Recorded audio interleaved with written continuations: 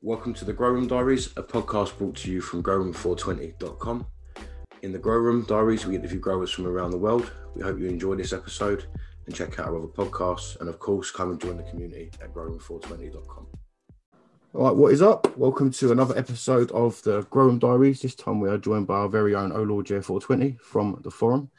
How are you, Lordy? You want to let everyone know, introduce yourself and a bit about your growing, etc. Yeah, I'm all good, man. I started growing, 4 years? Well, I started growing just when the forum started. Oh, fair play. Yeah. So I started, when did the forum start? October, isn't it? October, 3 years. Yeah, 3 years, October. Yeah, I started in February the following year. Bloody hell. And then I found the forum in, March, maybe April, I think. And then, and I think I've said this before on you as well. I joined up because I left a couple of diaries on a couple of forums, and this is not the only forum. This is the forum which offered me the most. Yeah. So yeah, the knowledge on you, and it was just the attitude on you as well. It wasn't nobody. There's no idiots on you. Well, in their own special way. There's a few. Yeah. But it was no. It was just really friendly, really easy to get into, and and I've been there ever since. No, fair play, mate. It's good to hear. So, I thought you've been going longer than that. You do really seem to know what you're doing as well. It's more than 4 years, maybe. When the forum started, that's when the forum I started. Just after. But yeah, I just me and Jimmo and chatted on, but yeah, I just fell for it like Jimmo did. I don't call myself a soil grower or organic grower or cocoa grower. I just like growing. I'll try it all. Yeah, man. I'm just harvested my first cocoa grow. So how did you find the first cocoa grow? Being in mud. Way easier. Yeah. Way easier, man. I'm not gonna lie to you. It's just the time. There's no prep. You just get cocoa, fucking chuck in a pot and away you go. There's no with soil. I was 8 weeks planning of cooking the soil ready to rock and roll. That's the only thing we saw on it. I mean, I know that one of the sponsors is now doing these pre-made kits, which makes things a little bit easier. But I just find cocoa for me when I haven't tried all this latest phase of growing in mud because it's a bit different now. But I find you just got more control, a bit more effort, like you say. The time you need a bit more time and effort in, but you can't really go wrong, can you? It's the only thing gets me is I hand water. I hand water because of how I grow. I'm in my grow room right now in the attic or loft if you're in America, and it's like I don't want 100 liters of water sat up here. I'm worried enough as it is. So. Yeah. I quite happy hand feeding every day. It just means I got to do it every day. I mean, that's the only thing with cocoa. You have to do it every day. With soil, you can sort of get away with every other. It's probably better every other, to be honest. Yeah, that's why I like to get drippers or something. It just takes a bit of pressure off of it. But if you're not going to mix up reservoirs, then I like getting in there though. I like coming up here. It's like I got a little desk up here. I think you've seen when I started, I put a little video up, a room of a little picture. And it's I got a little desk here. I got posters up here of all cool pandas plants, and I had a subscription to High Times for a year, so I got all the issues up here. I can just flick through and it's a little cannabis den, It's nice. Yeah, that's it, mate. My jars of weed up here. I got these awesome skins. I think one of you sent me. It's sweet seed skins, but they got the roaches built into the packet. So yeah, I'm ready to go. I sit there all day smoking weed. That's it. It's I wanted to do my one, but I've done the tent breeding instead. I did at first. I had Dutch Passion posters up and that, and it was there's a whole garage, and I had 1.2 in the corner, and it was I could put a 2.4 there, and then it was there's a space. And before I knew it, I had ideas of putting a TV out there and just telling her I was going out there to water for an hour and just watching Top Gear or something, but it never happened. Tents popped up all over the place. Yeah, this is a little man cave. It's I got a 1.2 flower tent, and then a small, I think it's 80 by 80 centimeter mother tent, and then a meter by meter veg tent. So it's all small, but it's only for me. I got 4 plants on rotation. So that's all I need. That's it. So I haven't bought weed since I started growing. I smoke every day, so that's the dream. So I'm happy with that. That's exactly it, and it's the way it should be done. That's something. If you can get to that point, then you're happy. And you've had a bit of a break here and there, haven't you, as well? So you ain't done bloody Yeah, bad. I've had 3 months off here, and not often, but I've had a couple of months. I grow autos a bit. I've had like I had a couple of bad grows, so I was smoking seeded weed for a couple of months. You know, picking the seeds out. It's like I can't listen to people from the 70s talk about them in the 70s and just pick all the seeds out and smoke it. And it worked, you know. Yeah. You get by. But I saw bought it, and well, I don't want it now. I think everybody else's weed sucks compared to mine. This is it. This is what I always say. You can tailor yours to how you want it, and your chop time, and you just know what's gone into it. And I think it's the labour of love, which it sounds like it is. You're putting all that time and effort in. It's nice to appreciate the time and effort. Yeah, and not someone else is trying to rip you off. You know what I mean? Yeah, and like I don't know. We all get used to smoking, and the idea of paying how much money street weed costs. The weed I put into a joint, it wouldn't be financially viable ever. I mean, that's your beauty of it. The fact that you get to do what you want. You know, the post-harvest joint, the 3.5 gram joint. First one. It's always I have to remind people like after harvest, we're not going to see you for 2 weeks on a forum. Like KO, just like harvest joint. I've got two. I managed to get 2 jars trimmed today of Fossi Gelato, and this afternoon was lost. Just lost. I've just been smoking all afternoon. It's just been it's been a good day off. Happy days. Yeah, but trim, I mean, I hate trim, man. You grow a lot of pardon the term, but hype strains. Yeah, I look for what I literally go for what everyone says is great, and I try and go what says good. Yeah, I literally I get jealous. I get jealous of reading about what's good, and I'm like, oh, I want that, so I just go for it. And I'm not. I've just started keeping genetics for the first time because I grew crescendo, and I love it, and I love the way it grew, and now I love the way it tastes. Is really strong. I'm smoking right now, and I've kept that, so I'm starting to keep genetics now. Is that the old mothers, yeah? Yeah. I got a little mother tent. It's the way forward, especially in cocoa, man. Yeah. Well, I even took 2 cut-ins. I got 2 cut-ins of crescendo because the one was really sweet and the other one was really gassy. So I was like, oh nice. Yeah, I got both. Yeah. That's the thing, though. Especially in cocoa, the only problem with cocoa is it's growing seeds. You get 4 genotypes or 4 phenotypes, and you end up you can't really adjust. You can adjust the feed, but it's a pain in the ass. You know what I mean? So, but it is now you can work with the same strain, the exact same strain, and get to know it. You know, you really start to work out what you can get out of that area. That's what I find anyway. Is I've learned my area, my environment by doing the same strains a couple of times in a row. Because then you really know what you can do in there with that. You know, it's just that strain, but obviously you're getting to know the issues that aren't the plant on our environment. Because you know what the plant will take feed-wise, you know what pH it's at, and yeah. Well, you said on a while ago talking pH. So do same subject very quickly. That's cool, man.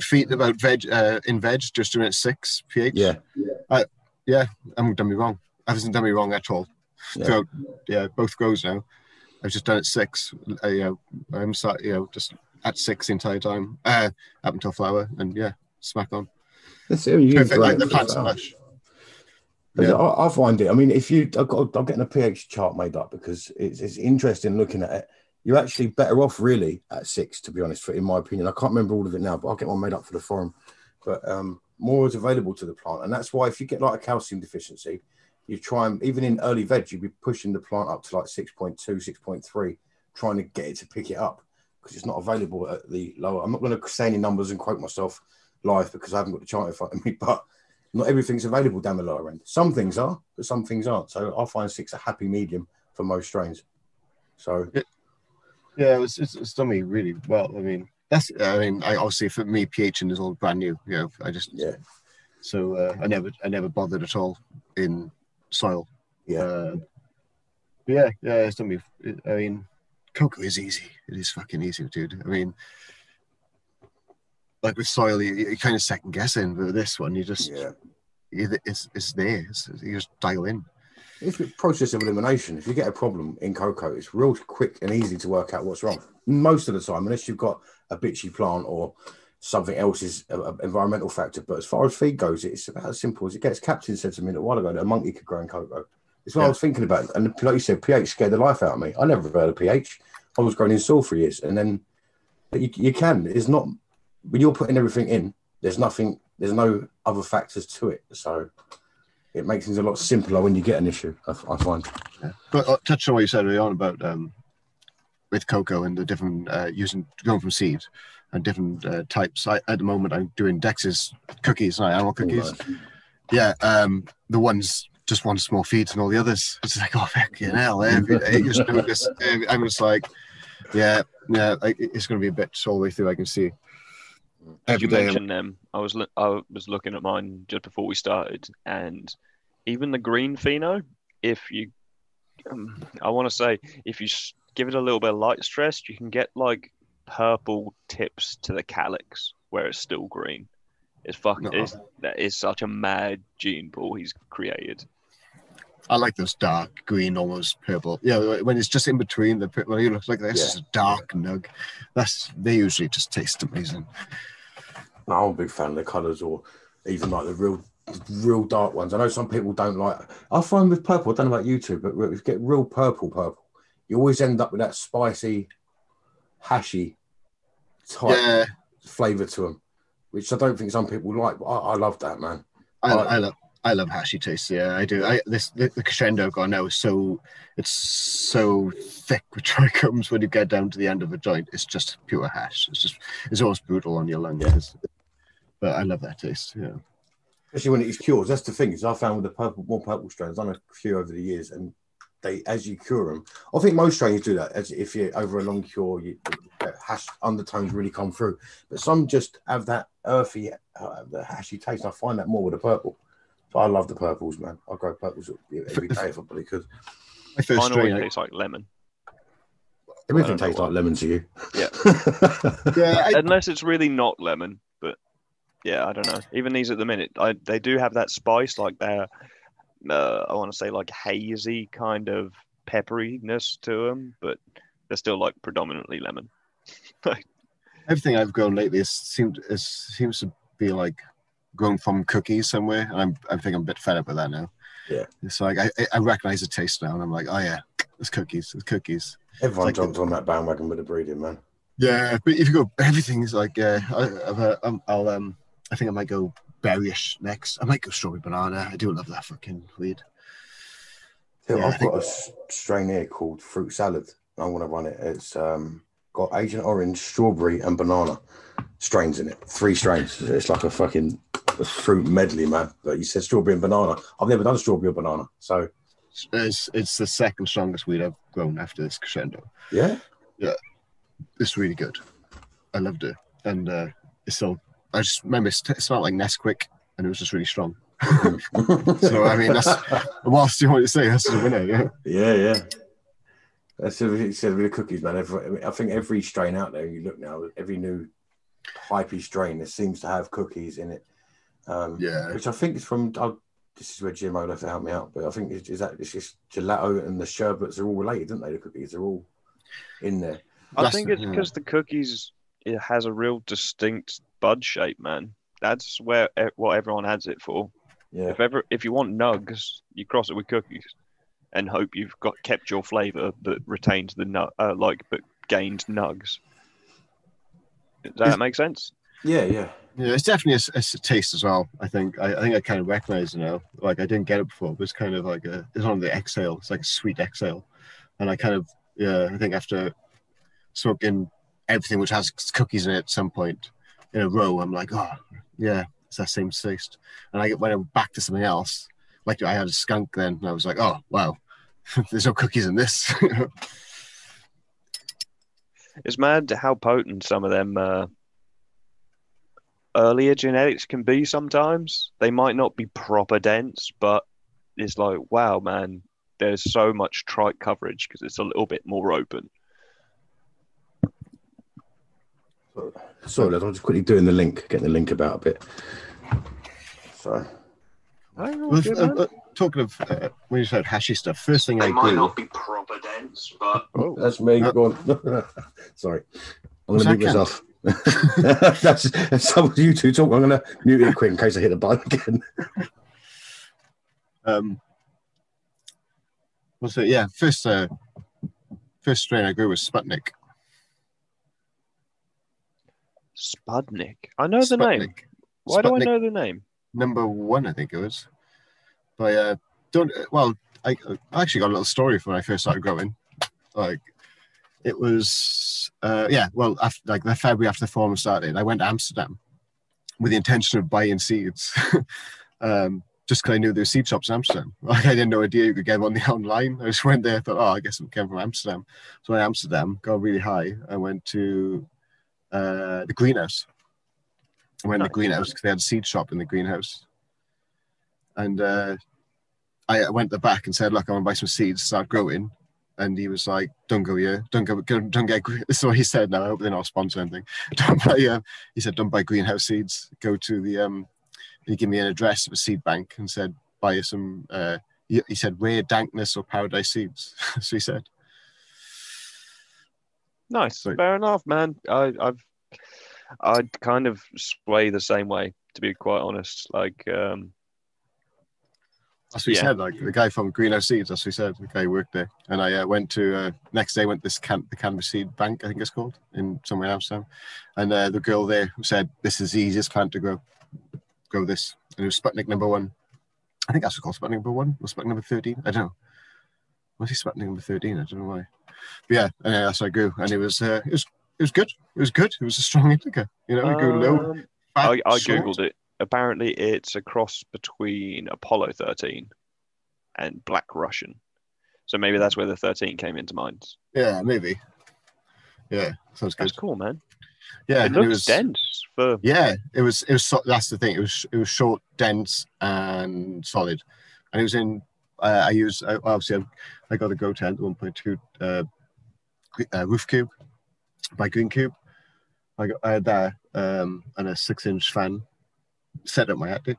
Got a Viper Spectra LED light from eBay, and then planted the seeds in BioBiz soil.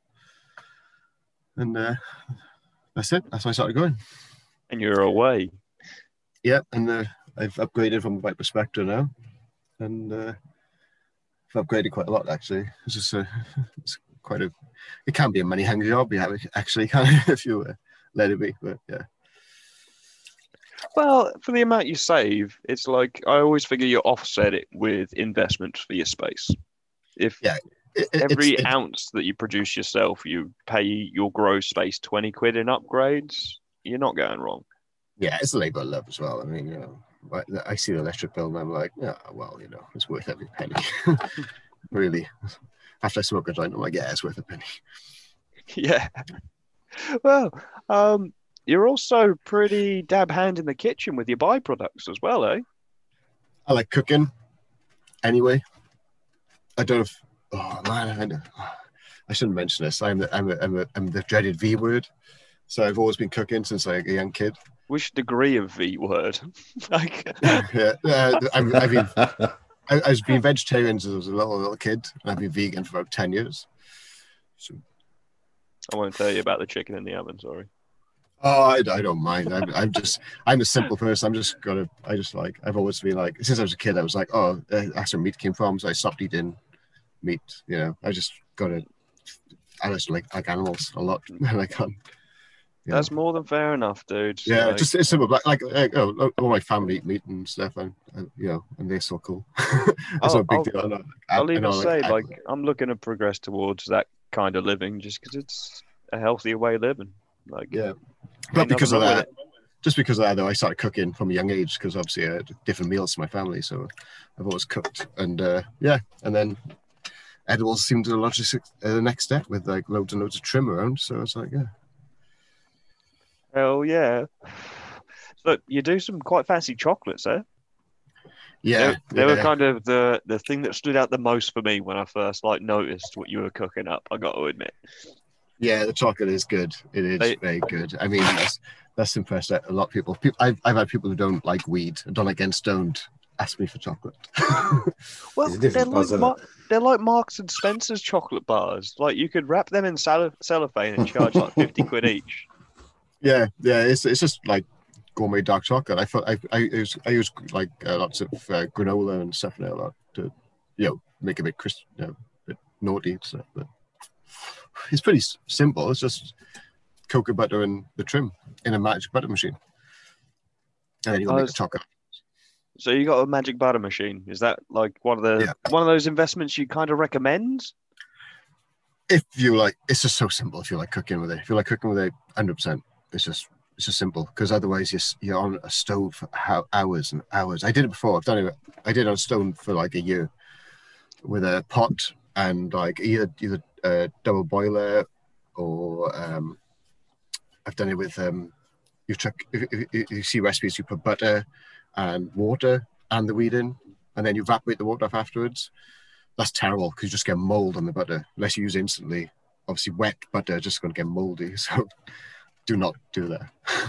There's loads of recipes online that say to do that. Just definitely don't do that. Just use pure oil and wheat. But yeah, if you do it on the stove, it takes fucking hours and it's boring. If you do it in a magic butter machine, you would like turn it on and then go about your day, and it beeps when it's done, and that's it. Fair play. Yeah. I looked at them. They were all American thing at first, weren't they? I think, unless I'm mistaken. There's a magic butter UK site, and it comes with a UK plug. That's what I did. I wanted one for years, and then they came available in the UK, and I was like, I'm getting one. And like, I use it, I think the average smoker is no good for, but for the average grower, if you've got lots of trim on the go, and it's pretty much worth it. I literally only use trim in it. Just use trim and the fluffy popcorn buds on the bottom.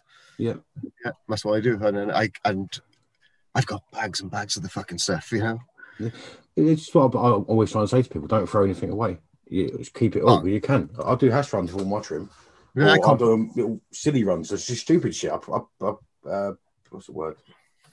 Experiment with it because it's just trim. You throw it away. So I compost the stems. Even I chop the stems up and compost them. Yeah. I got compost. I got chicken and cannabis and food scrap compost at the back cooking. This next summer. I'm going to do another solo next summer using that compost. Yeah.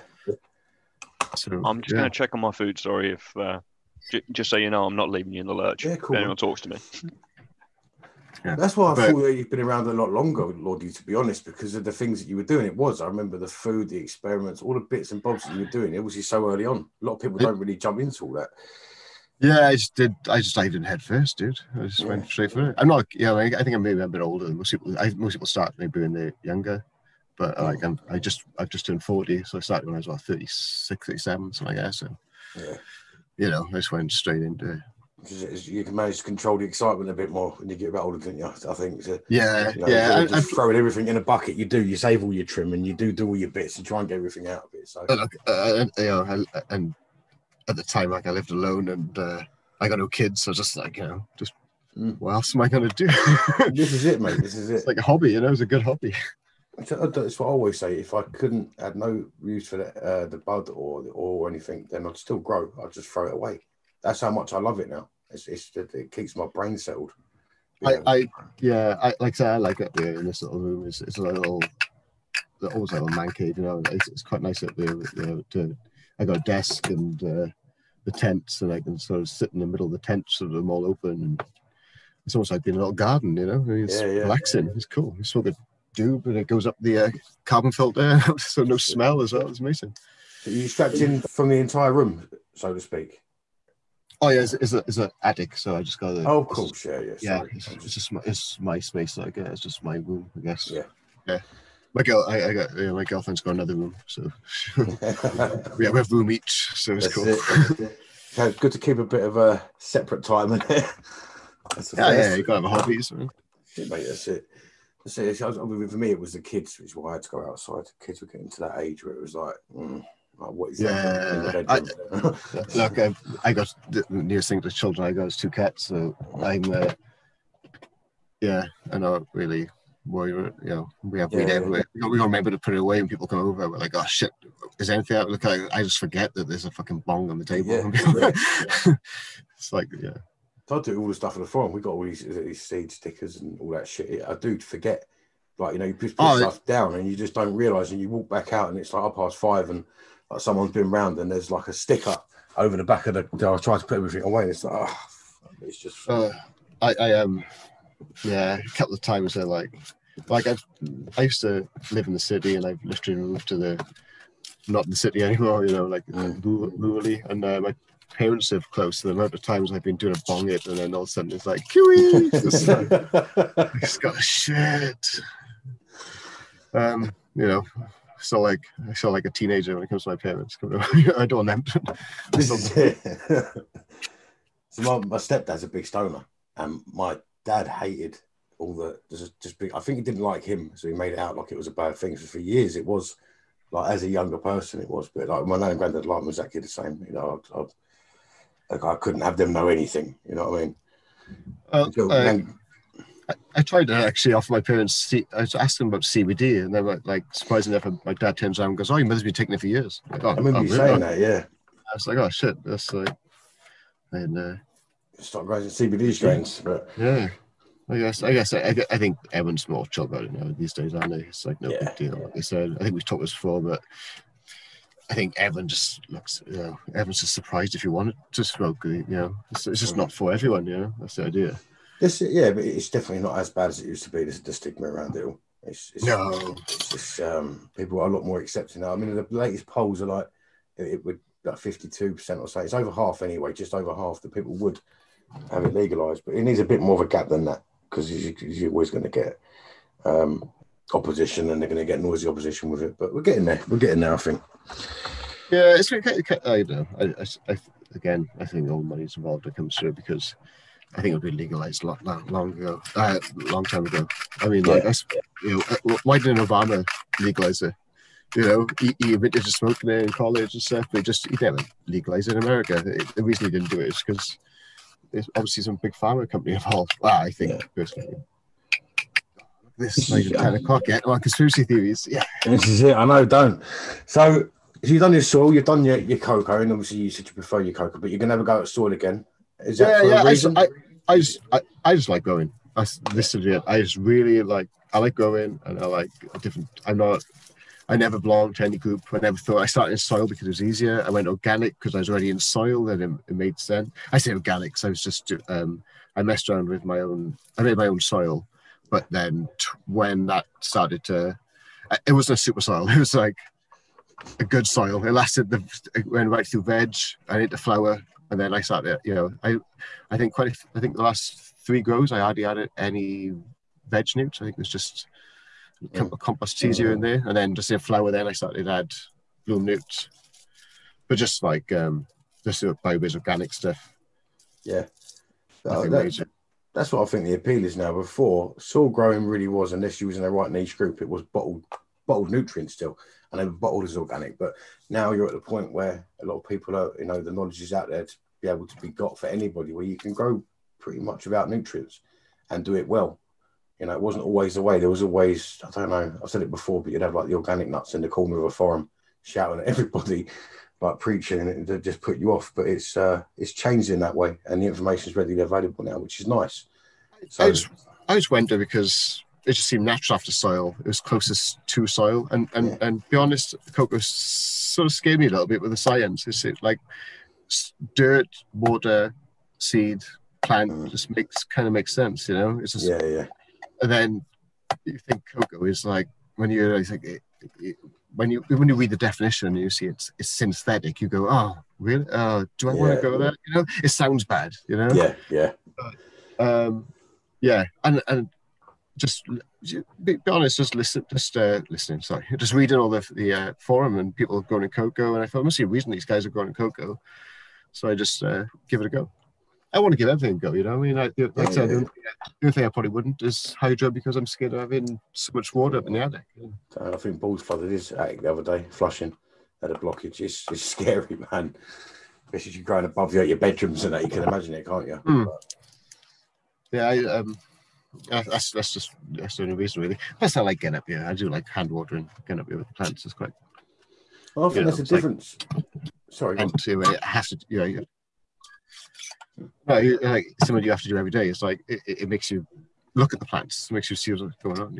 That's exactly what I was going to say with Balls. Everyone goes on about Balls, but his training method. But the thing is, he's up there every single day, and because he has to get up a ladder, I think you're up there. You're not going to come down. With me, I might like put one bucket on, start feeding, and then walk away. But he's up there looking at them, and that's how you get everything perfect. Whereas I'm guilty of just throwing water or feed at them sometimes, I think.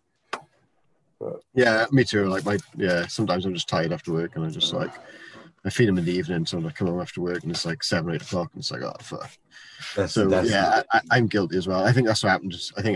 I'm sure the stretch of Frosty Gelato was combined with me going back to work after the lockdown, and that's why I fucking totally missed out on the stretch and just ended up stretching too much. I'm greedy as well. I've edged too long.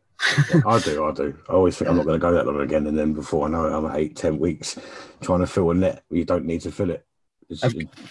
I'm pretty stocked up at the moment, so I've told myself, and everyone else, I've said I'm going to flip animal cookies earlier than I ever before because I don't want it to get out of control. So I'm going to give it a go, having a controlled grow rather than oh fuck, go.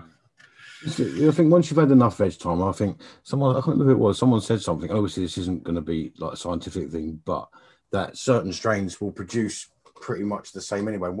What I think the meaning of that was if you're scrogging and you've got 10 tops or 20 tops, like I've done it with the Agent Orange now 3 times and hit the same number, almost bang on for my space, because I know the environment now.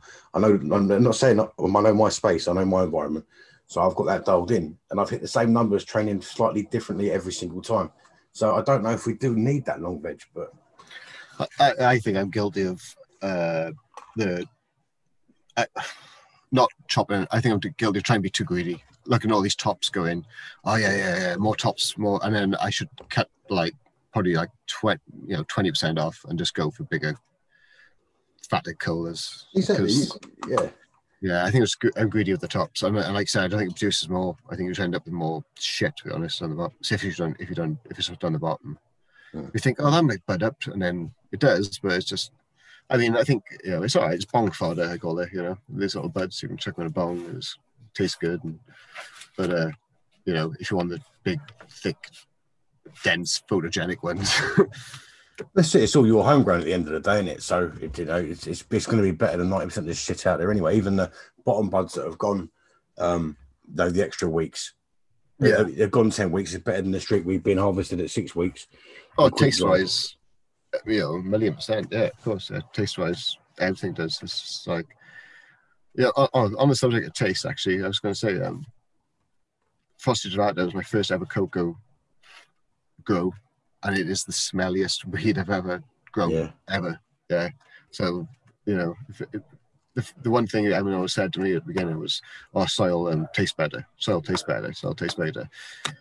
Well, this cocoa grow is the stinkiest, smelliest weed I've ever grown. Stinking everything out there. I think it might be more to do with the fact that you're more controlled. You're not having issues, even issues you don't know you've got. You can't really have them in cocoa. You can. I mean, I'm not saying that cocoa's, the easiest thing in the world, but you are more dialed in for the entire growth. So it's happier for the 10-week flower than it would be in soil. And you've got to think, when you go into soil with a longer veg as well, you are going to start running out of shit as you get into the later stages. And by that point, sometimes you don't know what you're running out of. Sometimes it won't show properly, so it might be something to do with that. Yeah. I just prefer cocoa. Yeah. What do you think, though, about the old debate, organics taste better than hydro or vice or cocoa or synthetic? I would say that I never mastered soil growing. I was trying to grow cocoa or grow hydroponically in soil. I like growing by numbers. I like the same feeds in a row and increasing. You can't do that in soil. That's why I think I was going wrong. Why cocoa suited me, but I've grown the same strain in soil and it did smell a bit better, I think.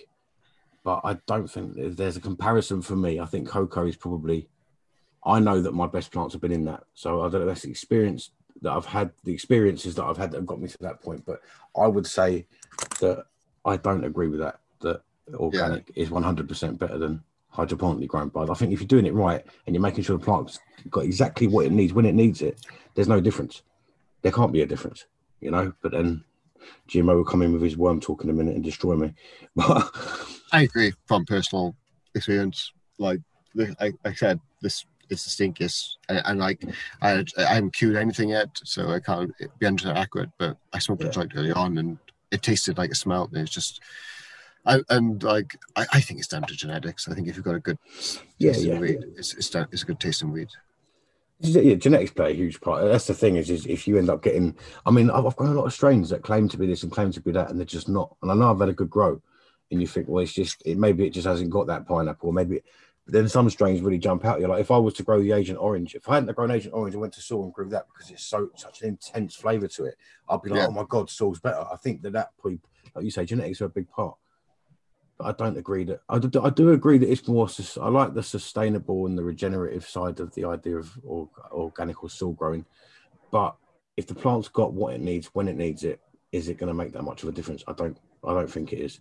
And we're able to do that because we've got people that have been producing nutrients for 20 years and know what they're doing.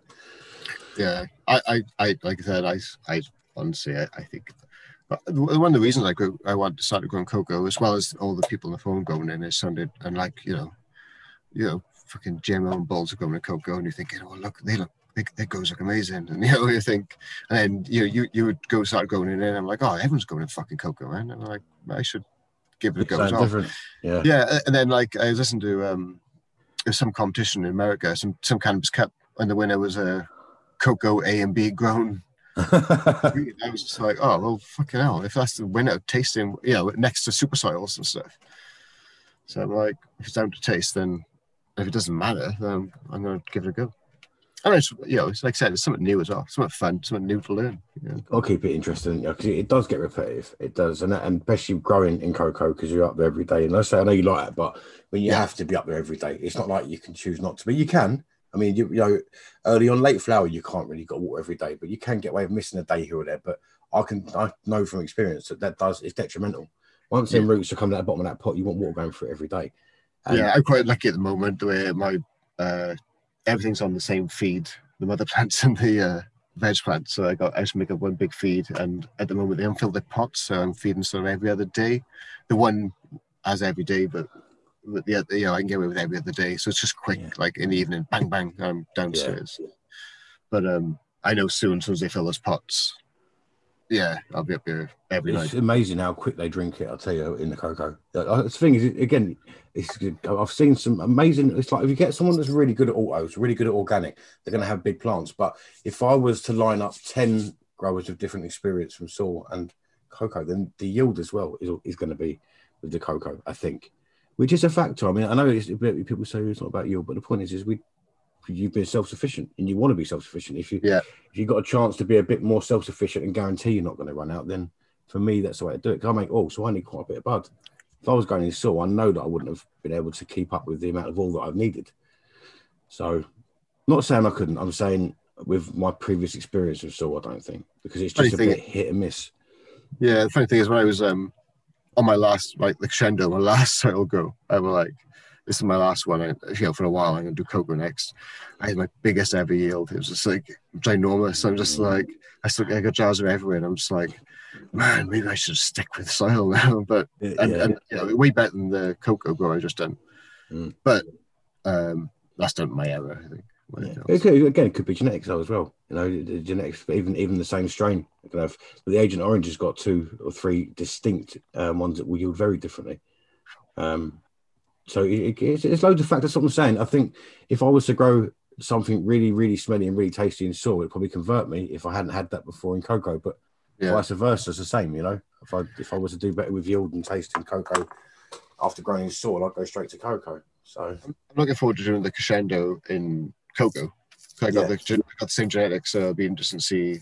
To literally keep a jar and have a jar-to-jar comparison with soil. That'd be cool, man. I think there's a learning curve to both, to be honest. Even if you're a skilled grower, you still got you still got to transfer the information into a means, like a medium that you can feed it to the plant with. Like just the information alone ain't gonna fix it. You got to know how to fix it with that information. Yeah, right. That's why, like cocoa, it's much easier to fix an issue with that information in cocoa, without completely messing up what's going on inside the soil, underneath where the roots are, because it's not alive down there. Like 0.5 is that plant today is messing up again, but you can just flush that out. and restart. You just couldn't do that in the soil. But as you say, experience, you've got experience, you're going to start to spot them issues a lot sooner and not wait until they're at that point. So, yeah, experience goes a long way, I think. Yeah, I mean, to be honest, soil, if you get soil, once you get a good soil recipe, you finish bang on, then you can't really, I mean, I haven't had any issues in soil really, other than with autos, because the soil was too strong for them when they started off, and I don't like autos, to be honest, because of that. I just find them hard in soil. I find them hard anyway. Yeah, like the soil, like to have a good soil for auto is going to be too strong at the beginning, you know. Yeah. So that's the thing. That's the other thing. I mean, I'm going to throw a curveball in here. I've been shit with autos for a long time, and I've chucked one into soil, and it's booming, man. Like weirdly booming, and I'm just bottom feeding in a fucking saucer and a 5-litre pot. Mad, isn't it? Like, yeah, it's fucking crazy. But if you tried really hard, though, it'd fuck up. Yeah, no, it's like one of those things, you know. It's just nature, man. It's really like I don't want to say nature, eh? It's crazy, huh? It's just one of those things. What Lottie said there is spot on, though. I think the harder you try, the more you do fuck up. Like the more I try and do, the worse it seems to go. When I go back to basics and just do the basics, I seem to have my best grows. And then the next grow, I think, good grow. I'm going to improve on that. Like I'm just doing now. I'm using 3 new products at once I've never used before. So if that goes wrong, I ain't got a fucking clue which one of them it is. But yeah, I think you've kind of said it, man. Do the basics well. Yeah. No, that's one. That's 101. Just improve on that. But that's the thing, though. I mean, it's just a plant at the end of the day. That's where I get a bit lost with some of the deep conversations that come up. It is just a plant. And I think we do overcomplicate it a lot of the time. I don't want to create an argument, but I think I think a lot of the terminology and stuff is meant to simplify it. It's meant to make you look at a single thing. It's like looking at one tree instead of the forest. But sometimes a new grower does need to look at the forest, and it makes it easier. Yeah, no, I totally agree with that. I do understand where you're coming from, but I do feel like sometimes the language it's more specific, which is kind of the problem. Yeah. It's not more complex. It's actually a lot simpler because it's more specific. Like you haven't got a lot of other fucking variables that you can talk about. That's the rabbit holes you go on. It's like Lordie's saying he's going to try different things, and he has done from the beginning. That's the rabbit holes you go down. But I just think sometimes a bit too much information overload on people can make it be like, I mean, let's say it's the money. But by the time you bought a tent, your lights, your filter, your fan, and your setup and that, and then, you know, now there's pressure because that's just cost you 500 quid minimum, really, for a half decent setup. And, you know, you start researching everything, and that's a double-edged sword because you need to research. But I think you know what I'm saying. Yeah. Doing too much can be detrimental sometimes. And not just as in feeding that, I mean, just fiddling too much, going in the tent 10 times a day. You're changing the temperature, humidity. You're changing if it's lights off and you're having a peak. All these things come into play. You're not running a stable environment. We've all done it. Our first grows. You know, I'm in and out of my tent 50 times a day on my first grow, and that's detrimental to the environment. It's detrimental to a lot of things. It's just I always say experience is, you know, what makes people consistent. I think. Yeah, learning the basics first and getting them right in it. Like, hammer the basics until they're drilled. I felt like I gradually, I don't want to say graduated, but that's just like, almost like leveled up. You know, you start off with the basics. Like I got BioBiz soil and BioBiz newts, and then it worked. But then I wanted to try something else. So I used like different newts, and then I tried to make my own soil. And I was like, then I did my own soil for a little bit, and then I went to cocoa just because I felt like, I'm comfortable now growing cannabis plants. So I'll try something different, a little bit different. And then, like, once you I don't say master, because you never master, but once you get a hang, once you know what you're doing, like you can just do a grow from A to B without, looking to switch direction. Then I think you can pretty much switch styles a little bit and try something new. Yeah.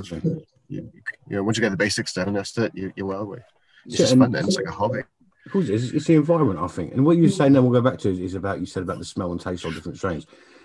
I think that the environment has got a massive impact on that as well. It's not just the strains or nail that down. All the substrate. I mean, the reason I say that is underneath the LED HPS grow I done last time, the bud underneath the LED was just seemed happier, healthier, and it smelled better because it looked healthier, and it everything about that bud was better. But I attribute it to the LED, but it wasn't such an intrusive, intense light on it. And I just think the temperature was a bit less on that side. It wasn't getting baked in a hot spot in the middle. I think as an overall, that contributed to what we were saying about soil and organics being, people say it was your best tasting, the best smelling. I think environment is a real big, important part of that. But that's on that grow. And environment is like, it's going to be the top, surely. Over genetics, probably even. Because, I think they're your top two, isn't they? Like, there's got to be like, there's environment on point, and then finding genetics that are going to be able to work with you. Yeah. I mean, like I do plan, like I'm doing. I will go back to soil just because I want to try something new, because I've made my own compost now. That's my new thing. It's like I want to try that this summer. So it's been cooking for like a year. So I want to give it a go as a chicken manure and scraps and canvas stem compost. Yeah, and it's like I got a little bit of what else have I got in there? So I got some I bought some ingredients last year and chucked them in. Anyway, I'll be cooking for a year. I'll be cooking for a year this summer. No, over a year. Like 14, 15 months this summer. So that's my plan, using it for try something different. Yeah, the good, it's a passion of knowing when you're sitting there smoking it that you made that sort. I get it. I totally get the organic side of it and that side of it. I really do. It must be nice to think you've done everything for that plant. You haven't bought anything. There's a lack of waste as well. Like, you know what I mean? I like the idea of like, the only thing I'm not really throwing anything out. I chuck my soil on this and the cocoa on the flower beds, It's like I chuck nothing in the bin after a go. Yeah, roaches. That's it. I've started doing that. I've started emptying the cocoa. I've got bags and bags of old cocoa. Just paranoid about how to get rid of it where I am. I get rid of all plant matter by like blending it up, or just leaving it in bags now until it's a bit mouldy and throw it in a big tub. I'm basically composting it, but cocoa I just kept in like builder's bags. So I've started emptying that because we're moving in the very near future. And like the garden's like got lines now. Robin walking up and down with these bags, man. Just cocoa. I'm sure it will do the lawn really good, but it's just if you look over the fence and you know what cocoa is, I think so I might know what's going on. But, I know my flower beds go for a lot of perlite in. You say that when I was digging out the garden trying to flatten it out a bit, I found a load of clay balls, the hydrogen balls out there. So someone was at it. Someone was definitely at it at some point. And they were quite deep down. I'm going back about an inch, 2 inches into the mud. So I got some clay pebbles. I bought I can't remember when I bought them when I first. I think when I first started growing, I started buying everything just in case I needed it. Yeah. Rather than before I needed it, before I wanted something, I bought it. So I read. I can't remember. I read on some. I can't remember if it was a website or something. But the idea was you put. So I'm gonna try this in my next go. I'm gonna get the clay pebbles in the bottom, like an inch clay pebbles. Yeah. Then the cocoa and perlite mix, and then just plain cocoa on the top for an inch.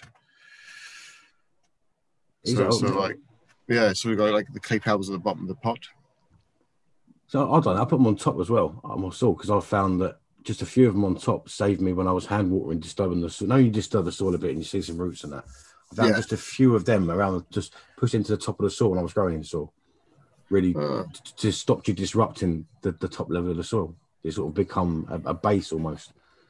When you're building your next pots, or before you do, check, do a little YouTube search for Leighton Morrison on, I think it's Shangalow Shaping Fire. They talk about horizons in pots, and that's kind of what you're talking about, like almost like an area that's almost rock where it would be in nature kind of thing. So they've always got that free drainage almost. Yeah, I guess there's lots of information on kind of how to build them successfully and even how to kind of like use them in a wicking system and shit. Oh, cool. Yeah, I wasn't trying anything new. That's it. Just see how it works. I mean, dude's an expert. Like, I think he's been in soil, well, studying soil for like 20 odd years or something. It's his life. Like, cool. Like I said, I'll try anything once. Like, Thank you as so long as it's not. Yeah. I know. It's just. I don't know. Sometimes you think, what if I don't? If I'm not, like, at the moment, I am just back to basics. I'm just doing cocoa A and B. That's all I've used from day one. I use water, cocoa A and B, and that's it. And I cut them a little bit of recharge now and then, which is just like I give it like a weekly treat, and they seem to like that in veg. It's more of a veg thing. And that's literally all I do. That's it. And then I add a PK in flour. That's pretty much what I do. I know I do add more. That's my best grow seem to be that, to be honest. Just a low ratio, high ratio PK and A and B. But as I'm saying, it gets dangerous because I'm like the same. I want to change it up, and my way of changing up is new kit or nutrients, and you end up with so much like the hydrogen balls. I think every grower must have a bag of hydrogen balls that they bought when they first started growing that they never used after that first grow. But it's one of them. You end up buying everything under the sun, and half of it ends up sitting on the shelf. But yeah, I think I should probably check the date on some stuff, actually. Figure that. I've literally just stopped, though. I just got cocoa A and B and, a PK. I got Massive Blooms, Green Planet Massive Bloom. I think somebody else is using it, I think, this on a grow. Did Balls just started using it? Balls just started using it. I nearly went for it as well, but I thought, I know everyone's used it before, but we all jumped on a product a little while ago and it just messed everyone's grow up, man. So now I'm letting him run his tests and I'm running different stuff and then I'll copy him if it works. I actually got it recommended by someone the guy who told me to start growing, to be honest. He's the one who said that's what he used. So I just like, I smoked his weed. It's pretty good. So I'll give it a go. Yeah. Well, it's really old school, man. A lot of old school growers use that Green Planet Massive. Yeah. I think he's been going for a long time, I think. So I see it a while now because I don't have to buy weed anymore. So I think I've got a Terpinator. I'll try and buy them on this one. I haven't ever tried that, so I've jumped on that one. But it's about the same company, I think. And a few other bits. But you got to spice it up and play. You never know what if you're going to find something one day. That's my attitude. One day I'm going to find something that's going to make my bud look like all the Instagram buds. But I think a lot of them will be photoshopped. Green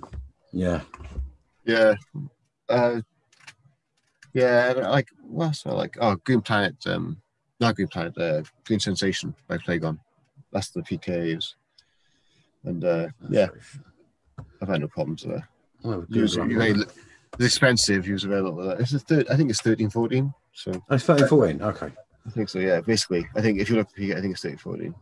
It doesn't say on this one because it's Dutch, so it only says on the PK and the American ones, I think.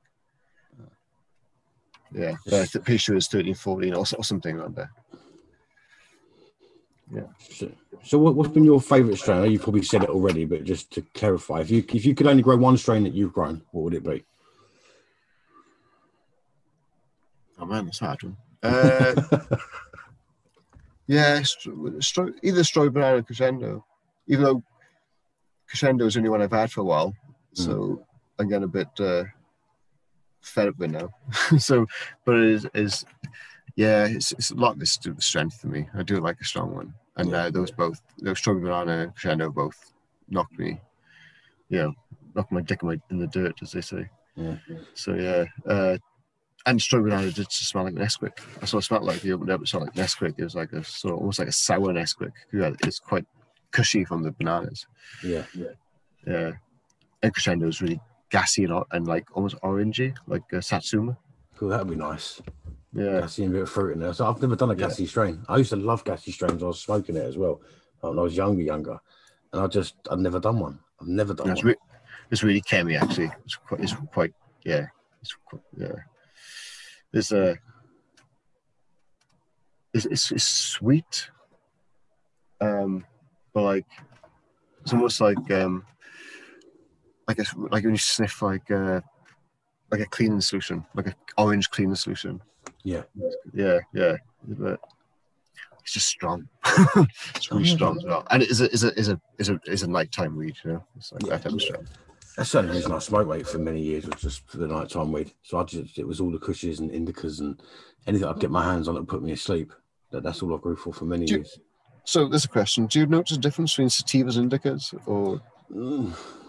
Not really. I mean, if you go for a proper haze, then yeah. I mean, that's a real heady type high. But it's like GMO says, he doesn't like these days. There's not really true forms of anything. They've been mixed up so much. But I think growing indicas was more what I would say is an indica plant, a short squat plant. They seem to be stronger. They seem to be, and I think that might be to do. This is me going off on a limb, but the evolution of the plant, because the shorter squatter plants don't have to reach for light. They're getting baked in the sun, so naturally they're going to be plants that have over many years been, equator regions, like the hash plants and them sort of strains, and just the genetics of them make them a bit stronger. Whereas I tend to find the longer and lankier plant, which we would relate to sativa, but then I've seen complete mixes of the two now. It seems to be more heavy, which I don't like. I don't like thinking. I smoke to go asleep. Like I said, the last thing I need was to be laying there having a creative 4 hours in bed trying to go to sleep. So, but as far as indica versus sativa, unless you're going real hazy, then no, I didn't really find any difference growing them. And I've grown a few sativas now. I'd even say the Exodus is sort of a sativa-y shaped plant when left natural, but that puts you out, you know what I mean? I think it's just the stoner mythology that we have as stoners for many years without the information that, something that's really strong is an indica or really stony. So it might have been my perception of it, but... Yeah, I kind of agree. I think that it's off. Maybe it's placebo, because I think, oh yeah, that's quite heady, and then I'm thinking, am I just thinking because I know it's a sativa dominant? Yeah, because I read the label for the last fucking month and a half. So no, I agree with that. I think I think that maybe more indica ones feel stronger. I don't know, because the ones that really, like I said, really knock you out, more indica heavy, and they do sort of knock me out. But yeah, I don't think it's much difference. Nah, not anymore. I think the point was back in the day, but I think what you said there's a really valid point. Is perception, what you think it is. Like if I'm growing a strain from a breeder that I class like the top couple of breeders on the planet, I always think that plant straight out of the bat, I think it's going to be better quality, or I think it's going to be, I think it smells better, or if I see an issue, I'm less worried. So I think it's perception as well. So if I've got a sativa dominant plant, like you say, and I'm reading the packet, which we've all done when we're growing over and over again, researching them, then I'm automatically going to be waiting for a heady high. So yeah, I mean, if somebody give you a seed and said, "Yeah, go grow that out," and then you grew it out, and then you smoked it, would you say, "Oh yeah, it's indica," or it's I don't think you would. Or you could have a good guess, but I don't think you really know. Then the stoner myths come into play: the size of the leaves, the structure of the plant, and there's a lot of different factors that I would have preset in my head that would make me start to look at it as more of a sativa or indica dominant plant. But I say Agent Orange was sativa for me, in the fact if I tried to sleep after smoking it, I'd lay there for about 45 minutes making a plan that I'd do tomorrow and be like, nah, fuck it, I'm going to get up and do it now. Yeah. That was one of them strains, man. You know what? This is what I said. I got some from a mate, and I hadn't smoked weed for through the day for many years, and I was battered for a month, and I had to stop. I was like, no, what?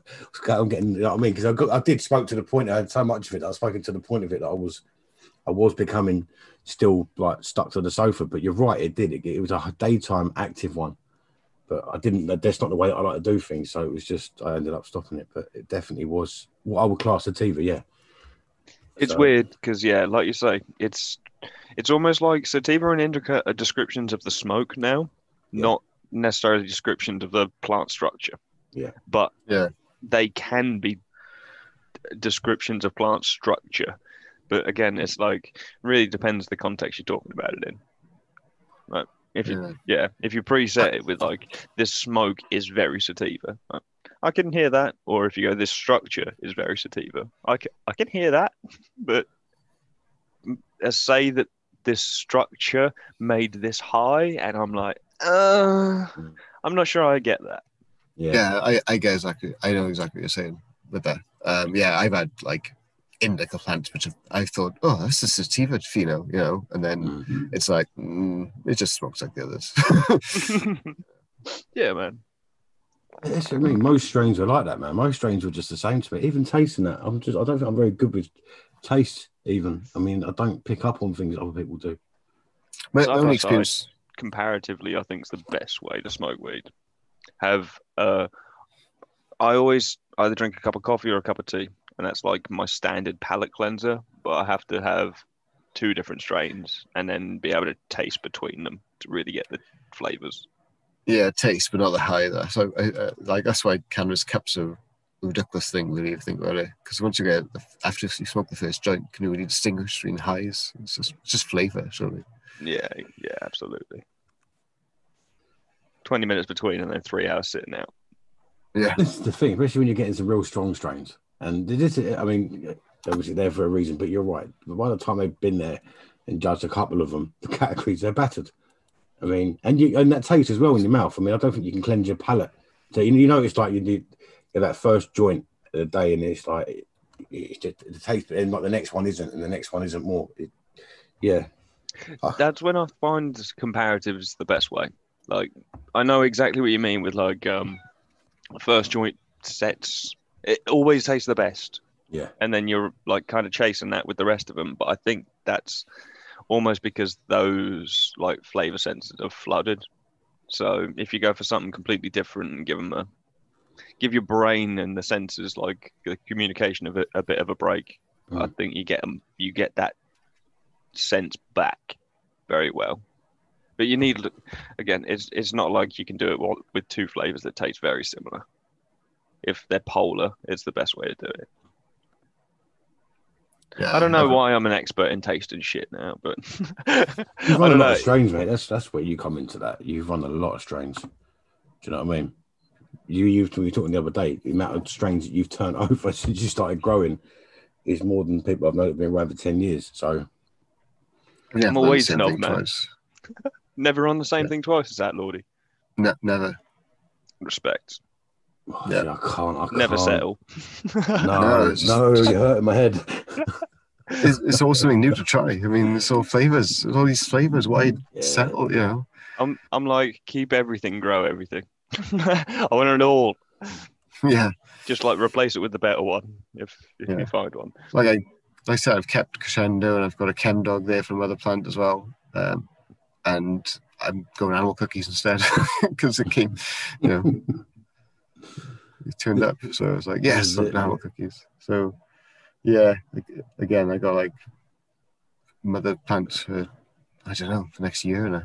So, but I keep looking at seeds as well. So this is it. The thing with mother plants is they end up having their own tent. It doesn't work out like that at first, but you'll end up with like a 60 by 60 that's just full of small mother plants. It becomes an section of its own, separate from the growing. Because when I really first got into mother plants, and I was like, you know, after I lost a couple of strains because I just didn't keep it, I started keeping one of everything that I grew, and then got rid of them if they weren't no good. But then if one was okay, I think, well, I might run that one again. But that one was okay. And this could be two plants in the same set of 4 seeds, same strain. Before I knew it, it was getting a bit dangerous. You know what I mean? You get fucking mother plants everywhere. So now I'm really strict. Unless something completely blows my fucking nut, then no, I can't. Yeah. Well, that's why I think I've done. Yeah, I've grown something I like, and I was like, I want to keep that. Then, I want to go this first, and then I want to go this first, and then I want this first. Because I don't want this. I don't want to lose it, but I don't want the same thing twice either. So catch-22, just being greedy, and the fact that if I just run a pure mother tent, I got the option, so fuck it. Yeah, do you know? But as I say, if you're going to run cocoa again, running 4 identical plants from clone, you'll be amazed at the difference. I think that's where cocoa shines through. Obviously, that's where water is needed in water, but you can play a bit more in cocoa. But I mean, you can really dial the feed in. If you're pushing one plant and the other one, say one plant isn't really keeping up, you're not going to have that. So I found myself pushing the envelope when I riding the very lip of overfeeding almost, just below where it was going to start to burn the tips up. Because I knew all 4 plants would take exactly the same feed at exactly the same pH. There was no messing around with it. So yeah, that's why I'm kind of excited to run that crescendo again in cocoa. Yeah. Just because I know what it did in soil, so I'm like, well, fingers crossed I can do justice in cocoa as well, and I know that it's going to be, good. Be a good comparison. I look forward to hearing about that, man. That'll be a good one, especially once it's dried, cured, and stuck next to each other. That's the proper bro science moment there when you're smoking it. So, yeah. I think people are kind of realizing bro science is worth something, though. Like, numbers are good for selling stuff, but if there's not a noticeable difference, it's not worth it. Is that fair to say? Like, yeah. If you can't tell the difference, why the fuck bother? Sometimes. Listen, that is where I get out about being too technical, man. That's where I get out. Listen, rabbit holes are good, keeping it interested, keeping it fresh, keeping it good. But I don't want to see a set of rules come into play from this new wave of organics or this new.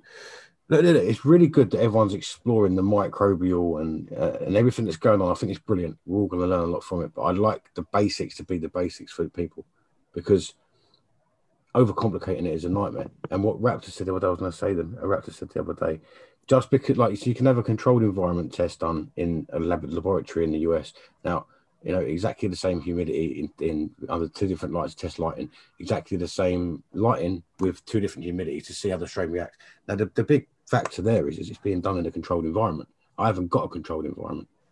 So my shed or my garage or my loft or whatever anyone's using is not a controlled, clean, sterile, fully ventilated, air conditioned to exactly 27 degrees. I mean, I get temperature swings from, even in like deep winter, if I'm running a veg tent and the other tent, I could be up at 32 through the day when the lights are on, and then it drops off to 16 at night. What I'm getting at is the bro science is where it's at for me at the moment, because Raptor said it very well. He said, just because it works for you in your setup and that's it, doesn't mean that it works for me. And that really clicked in my head with the numbers game of scientific and that. Look, we need it. It's pushing boundaries. We're learning so much, but I don't have a scientific setup. I've got a tent in a garage on a cold floor with the humidity far too high, and I'm probably not moving enough air. So it's not doing me any favors, that science and them numbers. But it's good that we're able to push the boundaries with the science. But I don't want to see that become the set standard as we move forward. That's my only fear with this new wave of the podcast and that. I mean, they're everywhere now, and that's my fear is that this knowledge will become the acceptable level of knowledge. That's a better way to say it, because that can put people off and scare people, man. That's my worry with the numbers game that's going on at the moment. But it's not a bad thing. Everyone that's doing it, especially we're involved with it, they're very good guys and they're very explanatory with it. But it's just a bit daunting sometimes, I think. Sorry, I had a bit of a rant there. I know what you're saying. There's two types of, if you're coming into it and you just download, you download any podcast now, and these days, just in the time I've been growing, it goes straight into growing. It goes straight into deep growing science. And when I first started listening to podcasts, they're all about how to start growing. That's literally 90% of podcasts are literally how to start your first grow. Yeah. And now they go really deep. And I guess, I don't know. I guess it could be daunting coming in now. If you just start hitting media, social media as well, you're going to be. That's just what I mean. It's a real big. It's the level of knowledge on someone that's been in growing for a very short period of time, in the right communities, podcast, Instagram. If you're in the right people, the level of knowledge is mind blowing, man. There's stuff that I've been growing 12, 13 years, and it blows my brain. You know what I mean? But that's not a bad thing. It's not digging. What I'm saying is you can gain this knowledge very, very quickly now. But that could be, as you say, for a new grower, it blows my mind. I've been at it 12, 13 years, and it's blown my mind. So, I get surprised with some of the discussions I see on even in the Grow Room chat. Sitting having coffee and work, and I just look on my phone because I can't be joining in on my phone. So I'm just looking at the chat, and I'm like, some of the discussions some of the guys are having, I'm just like, it's high level shit. Wow, man. yeah.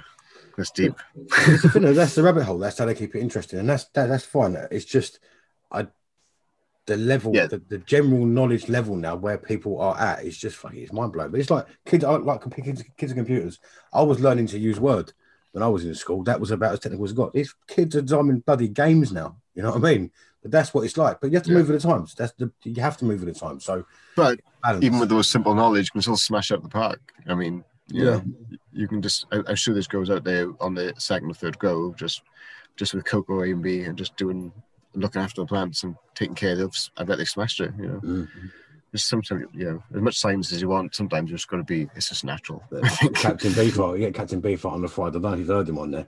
But there's a bit of banter now, I think, when he goes on there, because he's just like, no, just this. He's so simple in the way that he does things, but look what he does. You know what I mean? It's madness. So it's good. It's a definitely a method, you know, to just knowing what to do. You know, I mean, it's experience. You can't, you know. That's it. It's experience. Experience separates people from words, but consistently good growers it's experience is all it is. That's the only thing separating people from that mess up a lot, because they've messed up a lot over the years, so they know when it's going to hit up. But messing up's good for you. Definitely helps you learn. Oh yeah, I literally, I think I've done it on my diaries. I put like at the end, say lessons I've learned, and it's like every grow. I think, right, next time I'm not going to do that. Next time I'm going to do that. This one is, you know, control the stretch. That's what I've learned this lesson round, and you know, and I think the time before that, I learned I didn't like scrogs because I don't like not be able to get the back of the plants. So, you know, live and learn. I try everything once, and if it doesn't work, then use it again. It's a good mess up grow. A good mess up grow is needed sometimes. Like GMO said it before, but you can have 4 good grows in a row and you start becoming, you don't realize it, but you're neglecting it a bit. You're not paying attention. And then you have that one bad one and you are on everything. You know what I mean? You're checking everything for the entire grow. So it's good to mess up sometimes. Yeah, that happened to me. Definitely happened to me. My first grow was good. Second grow was pretty good. And I think I got a bit cocky, and then I think the fourth grow was just like, well, hair lead. I just fucked it, you know. So I think I just got a bit cocky. And I think the plants read that though, man, as well. Just like sometimes you can have the best genetics in the world, but if your energy's not right going into the grow room, they're like, I'm gonna fuck with this dude. If your head's not in the right space, it's like, I'm just gonna throw out a secret banana behind the stem where he's not looking this week. Like, they fucking know, man. They keep you on point. Yeah. Do you ever find bananas in your like buds afterwards? Yeah. I'm sure I found a couple of bananas in like the buds, but like obviously no seeds, because I think it's just because I've probably just gone so long. Like I usually go like 10 weeks, you know, until I see the trichomes I like. So I think the trichomes are cool. Sorry. No, I show the little banana flowers. That's what they look like to me. Little yellow bits of my buds. I think a lot of people get them. No, I think a lot of people get them and just don't talk about them. I don't know if it's it's not a pride thing, but I like it to Instagram with I call the leaf pickers, where you only see the good plant or the plant with all the dead leaves cut off of it. I think a lot of growers get bananas, and I don't know if it's the fact that they don't want to tell people they've got them, or they don't want to acknowledge they've got them, because then it's real. But I've had them many a time, in the latter weeks of a grow. It's not every single grow, but I mean, 1 in 3 grows, I definitely see bananas now in the later stages of a grow. So, I think, only when I go 10 weeks, usually that's when I use, like, I'm not, no seeds, just cut bananas and the thing. I don't know, it makes sense though. I guess they would chuck bananas out if you're just feeding them water the last 2 weeks, and you're trying to reproduce, you know, they come at the end of their life. You might have just hit something quite valid there that popped in my head though, about people that say, people that get seeded bud. We do see seeds in bud a lot, but maybe it's to do with the fact that street weed is never given enough time to produce seeds, and the stuff we're doing is going 10, 11, 12 plus weeks sometimes. You know, that might be why you tend to see it in home grow setups, because we're not chopping it at week 6, week 7. We're letting it run properly, and we're doing it all properly. We're flushing it for 2 weeks, and it's done when it's done. You know, that's why I look at it, as much as every fucking seed pack says 8 to 10 weeks. It's 10 weeks. Yeah. I've never had 8 weeks. Yeah. I show people that, but just for me, it's just always been 10. You know, every time, just 10 and a half. I've had one strain go that will do in 9 weeks, but apart from that, I've never seen anything that's ready.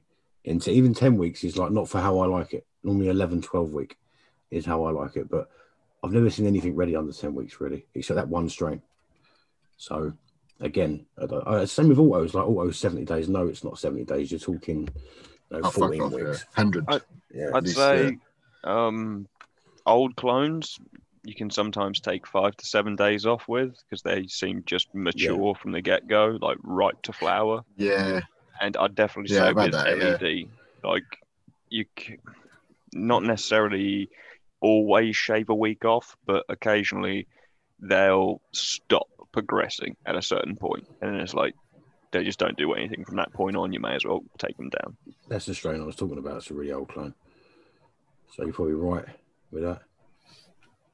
But I don't know. Just because we're talking about flower and rates, I've got some blues at the moment, and I moved them all into flower at the same time. Some under CMH and some under LED. And the CMH ones are only just now, like in full pom-pom, like at about 4 weeks now. Which is weird.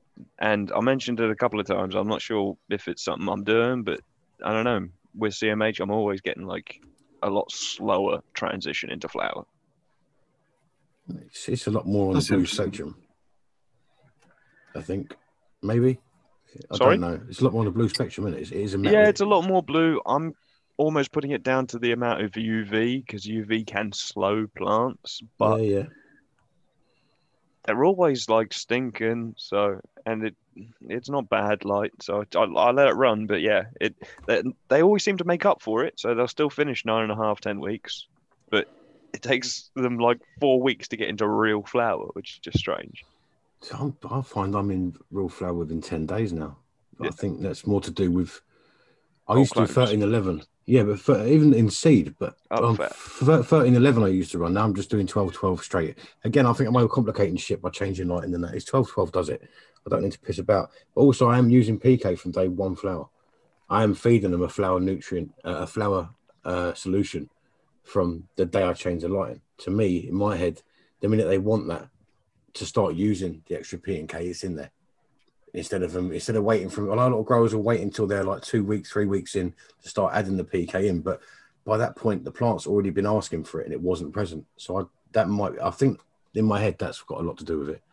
The fact that it's in there from day one flower. It's not using it day one, but if it wants it on day 4 or day 7 or day 10, it's in there. I'm not waiting to see fluff before I start throwing PK at them. Very fair. Help them through the transition with what they need. Yeah, this is it. In cocoa, you have to. In my head, you have to in cocoa because it's not there anyway. It's funny what you're putting through. You can't just grow on A and B through flower, but obviously you need PK, realistically. I think I added it week 2. I think, week 2. I think 5 days in. I think I added a little bit of PK. Yeah. I think it's quite good. You say about it on you, actually. I thought, I'll give it a go. I chuck in the first cocoa, so that well. Yeah, chuck it in day one, mate. Honestly, I'm really starting to notice I'm in true flower within 10 days. I mean, every single grow that I do now. I haven't had anything been longer than that. I'm excited. Have we gone over what you're growing at the moment, Lordy? It's animal cookies at the moment. Phosphate Lactose hanging up, and I've jarred up a couple of jars. I got to do the rest tomorrow. And animal cookies is in the veg tent, waiting for the flower tent to get rid of all the hanging gelato. And then, I'll be flipping animal cookies, Dexter's animal cookies. And I hope we can get a couple of different phenos out of them. Be interesting to see what everybody else gets as well. What I've got. So, yeah. And that's the veg space empty as well. So what's lined up next? There's always something like window shopping for. Yeah, I've been looking at, I've been shopping around. Or am I just going to do, I've got I've got a chem dog from seed. It was one of the I went off the forum when I first started. On the forum, it was like I think Keno said it was a HSO. Chem dog, yeah. Chem dog. Yeah. So I've got one of them. I'm tempted to take clones and give that a go. People really like that one we had. Yeah. But then I'm like, do I buy something? Do I buy some seeds? I'm window shopping all the time. Yeah. Keno's like, don't buy seeds, enter competitions. We're going to be cutting down in competitions, I think. Getting a bit out of that now. So I think we're going to make it a bit more difficult to get the seeds because... I just keep looking at flavours and stuff. I don't know, to be honest, I don't know at the moment. I'll wait till as soon as as soon as I flip animal cookies, that's when I start thinking, right, I either got to plant or start cutting. Yeah. So that's what I'll do. I wonder, I mean, the one you've got, the Crescendo one. I could, yeah, I know. I think run it straight away, but you can see if there's a difference. It'd be interesting, wouldn't it? Yeah, K-Bag, I think, wants to know what the difference is as well. He said it'd be interesting to do last time he was on. And you remember it fresh, what it's done. So, it's just done. And it would be nice to run a strain more than once. I guess that's what I should do now. It's been a couple of years. Just so much different flavours to choose from. I know, mate. We've got all these strains in the thing. I don't ever take. If we have a spit, when we make up the seed packs, there's one or two spare, then they go into like a white baggie that's just like in a white jiffy bag. And I will use them sometimes, but I don't ever use it out there. But even then, I've still got a shopping basket full of all these different strains. You know what I mean? Because you just get bored, don't you? I find myself on like Chiba or London Sea Centre, like just adding shit. If I go on there now, there'll be like 15 strains from the last time I was sat up at 3 a.m. going through strains. But yeah, Chiba got Colorado seeds now, and I'm like looking at all the Colorado farms. I'm like, yeah. And like as I'm talking to you, I've got a little. I got a drawer full of seeds in front of me. I'm just going through them and thinking, oh yes, I still got some. Like I love Amnesia. I love that taste. I love that like, sort of lemony, wood polish taste. You know, and I got some Bruce Banner seeds. Oh, nice. That would be interesting. Yeah. That's one I've wanted to. Oh, Master Kush as well. The Dutch Passions. I got that. Yeah. So I was looking to buy more. So I don't know. It's just a hobby, isn't it? Just like men as well. Men like collecting things. I think men. Yeah, that's why we all collect records and we all collect, football albums as kids. And now we're seeds. I'm sure everyone's got a little drawer of seeds. It's like every grower or stone has got their stickers collection, don't they? Yeah. Well, we get more messages about stickers than we do about seeds on social media. People asking, we always advertise all the competitions we do, but then people get some of your stickers, or like you've got some stickers on that sponsor, this sponsor. It's like you expect people to message you for the seeds or the lights and shit, but stoners and their stickers, man. So they get the right hump when you say that. No, I'm not really going to post to America for like £5 just for free stickers. So I just don't read the messages no more because they get real angry. It's like shit, man. It's a sticker, but yeah. Go back to actually the thing about it. I think trying to think about we talked about strains. The only experience I got of sativa when I thought, oh shit, yeah, it's sativa. I was in Amsterdam. I went to a grey area in Amsterdam, which is like pretty known for its weed, I think. And I got something sativa based then. And I remember having the jitters, proper jitters afterwards, like paranoia. I don't get paranoid smoking weed ever, but crossing the road was fucking terrifying. I remember. So yeah, I guess there is something in sativa like that. That got my heart racing like never before. I don't think it was just strength. It was like I smoked weed before. It was jittery strength. You know what I mean? Yeah. So maybe there's something sativa, I guess, and heady ones like that. Yeah, I think Pete called it a bag of fear. Yeah, that's the one. That's a good name. Harvested early, like harvested at 5 weeks or something. Absolutely batshit crazy. So you can do that with your harvesting time, like a captain and no GMO. You like doing it sometimes. Chopping real early, you do get that more heady. Whereas then you can run the same strain 3 weeks longer, and it's probably going to put you on your ass. But it's not always the case. But I would love if they could find out exactly what it was that was making you paranoid. No, I think you're absolutely right, man. Like 99% of strains, I think, have a range of spectrum for effects. Yeah. So, yeah, I think running the same strain, you can dial in shit that you just didn't know was there the first time. Yeah, I've heard of people like looking for like timing trichomes down to the hour, going back and forth, checking a room like all day long, and then like, oh, it's ready. I'm like, that's just ridiculous to me. It's just like you pretty much know that week if you're harvesting or not. This is it, yeah. Yeah, man. I check 3 spots: top, middle, bottom. Average that, and away I go. Yeah. What the? Fair play to that person who's got a timer. All right, let's see how they are now. That's Like a fucking stoner chicken in myth, the though. oven. It's like, I remember like before I even knew you could grow. I was talking like I was like a teenager, and like you used to talk to people like about growing, and like we all like obviously knew loads. We'd like read a couple of Red Eye magazines or something, and it was like the myth back then was like there was like a 12-hour window, and if you missed the window, then it's no good. But that was what everyone believed. I mean, at least everyone that we knew, it was quite mad. So it's just a stoner myths, isn't it? I'd like to do a podcast on just proper stoner myths because it's like a stoner always, well, not saying every stoner, but I mean a lot of stoners probably think they know a lot about growing, but the reality is it's very different, I think, to what I ever thought it was going to be. I heard bong water would increase potency. Yeah, that's what I'm saying. Shit like that, you know what I mean? And then I'm like, hang on a minute. Maybe if you're stressing it at the right time and completely suffocating the roots with resin, I don't know. Somebody's made that up for good reason. We used to have a kid in school. Go on, Gordy, sorry. I was going to say, did Aspie start saying about jizzing in the fucking plant pot? Yeah, that'd be him. Well, the thing is, I almost trust Aspie enough to say he's looking for the right compounds in a different source. So I kind of believe that it would work for maybe. If that makes sense. But I'm sure everything's got a place, but yeah. I don't know. I don't know. I remember I've heard some horror stories about people using. I'm sure he said he whisked it up like fucking egg whites in a shot glass. He didn't you're making a meringue. That's Aspie getting a reaction. That's Aspie statement. And, yeah, I've heard of people using, I don't even want to say the word, like, lady stuff for the months and that. And hell yeah. Yeah. I remember that. Oh, mate. It just, no, you don't need, you got bottles. That's what I'm saying. That comments like that and Aspie's comment makes you think there's bottled nutrients out there. Go and use them. Do you know what I mean? Fuck your organics, man.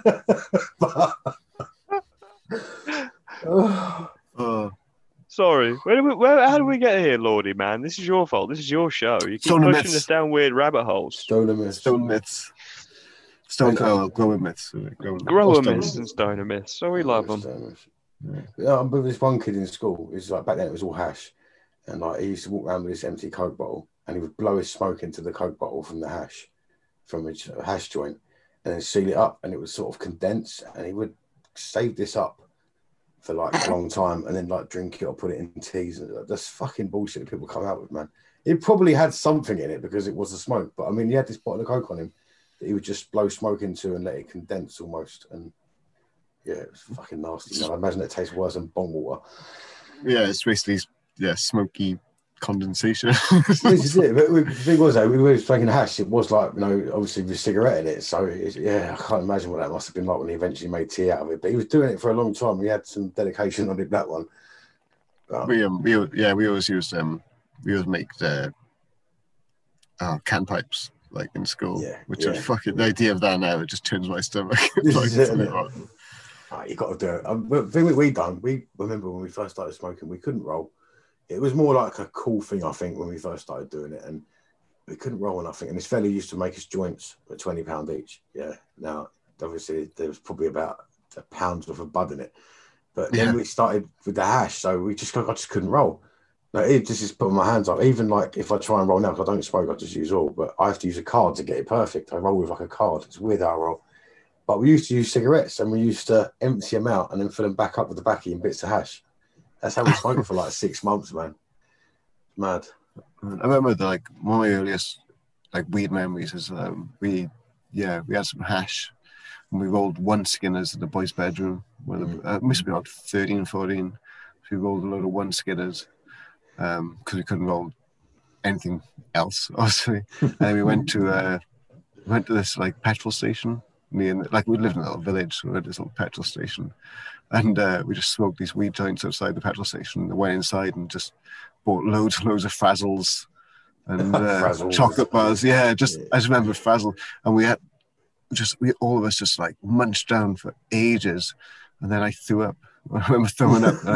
I think it's because of the tobacco. I think the tobacco made me sick. Because I just remember I didn't like weed then after that for a long time, I think. Yeah. And because I thought it made me sick, and then I think I went after.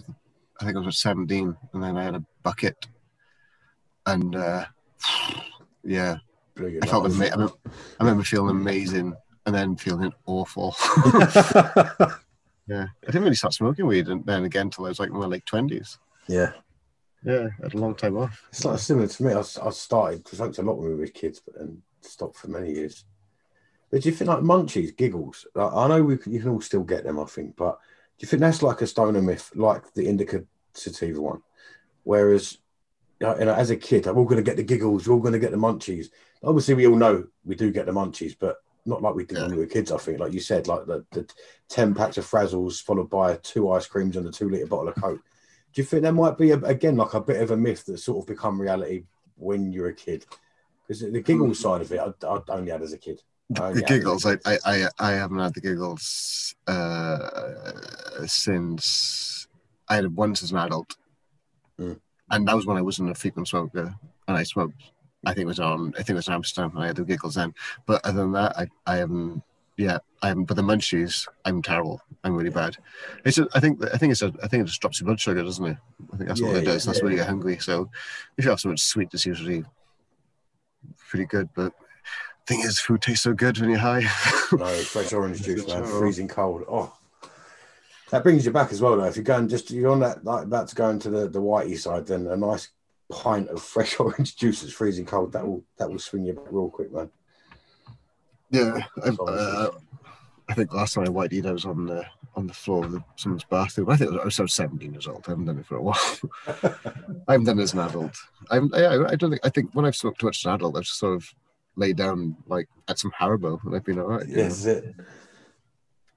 Yeah, again, you know what's coming though, didn't you? When you're older, that's I think the mindset side of it is important. I think with kids when they do have these fraggle outs, when they're don't get it wrong, the wrong type of weed or the white harvest too early or that fear in a bag weed, that can fuck people up. You know, if you're not expecting it and it gets older. But if you're half expecting to be paranoid, giggly, have the munchies before you start smoking, then I think you're more likely to probably get paranoid, get the giggles, and start munching. Do you know what I mean? Yeah. I think the mindset when you're doing it, especially as people are just getting into smoking. I think you hit the nail on the head with giggles as well. Like, for a long time, well, you're not often growing your own when you first smoke weed. So you've got like a giddy thrill for breaking the law and sorting stuff out that way. And if it's not even an illicit move, then it's already had paraphernalia about, propaganda about it for the last 70 years. So you still get some giddy rush from doing something new that's meant to be bad, if that makes sense. Yeah. I still get that now with my growing, man. So part of my attraction to it, I think that kind of giggles goes, but I get stoner giggles in I'll do something and then I'll be I don't know. I'll see something in the corner of my eye, and then I'll look, and it'll be fucking nothing. But my heart will be absolutely racing because I don't know. I'm a fucking stoner and paranoid as shit sometimes if I'm smoking some racy stuff. But then I'll kind of that thought will go through my mind, and I'll be like, "You're just a stupid fucking stoner," and I'll set myself off for giggling for 5 minutes.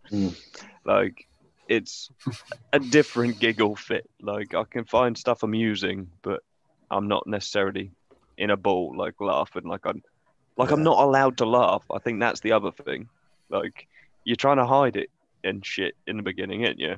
Especially if it's your first smoke around people who have smoked before. You don't want to be the person who's fucking off their tits off half a drag. Yeah. So it's the more you try not to laugh, the more you're gonna fucking laugh. That's what that literally happened to me. I remember the first time I was in a guy's bedroom, when the first time I had giggles in a guy's bedroom, and we was also passing his joint around, and me and this other guy were looking at each other going, and then obviously he started laughing, and then I started laughing, and that was it. when you're trying to sit there and look serious. Yeah. As a teenager, when he was going to fucking start laughing. I mean, that's it, yeah. So yeah, that's what, I mean, the truth is, you probably would have giggled anyway, whether you're high or not. This is it, yeah. But it's one of those fun associations, though, and it's when it's part of growing up. Again, the giggles of weed the first time, probably. It's like first whitey and it's part of growing up in the UK. I think getting your first whitey. So like, I think we all got a story. Picking mushrooms at the fields. We all got stories, as we all did it. Coming of age, isn't it? Every country and culture's got their little rituals. Hanging around outside head shops, trying to buy little bongs and pipes. It was like 15 quid. It was like 3 weeks pocket money. It's all excited, but it's like a lump of shit plastic acrylic bong that you can get on eBay for £2 today. But I had a plastic bong for years and I had a sticker on it. There's a band called American Steel, and like that bong was christened American Steel, and all my friends came over. We all smoked through American Steel for years, and then it's only when I got into growing weed, I was like, shit, I need to get rid of this piece of shit and get like something decent for just to taste what I've grown. Mm. Oh, I smashed my bong last week as well. No. Yeah, I'm smoking a little silicone. Like, you seen the Peacemaker ones, the little unbreakable ones?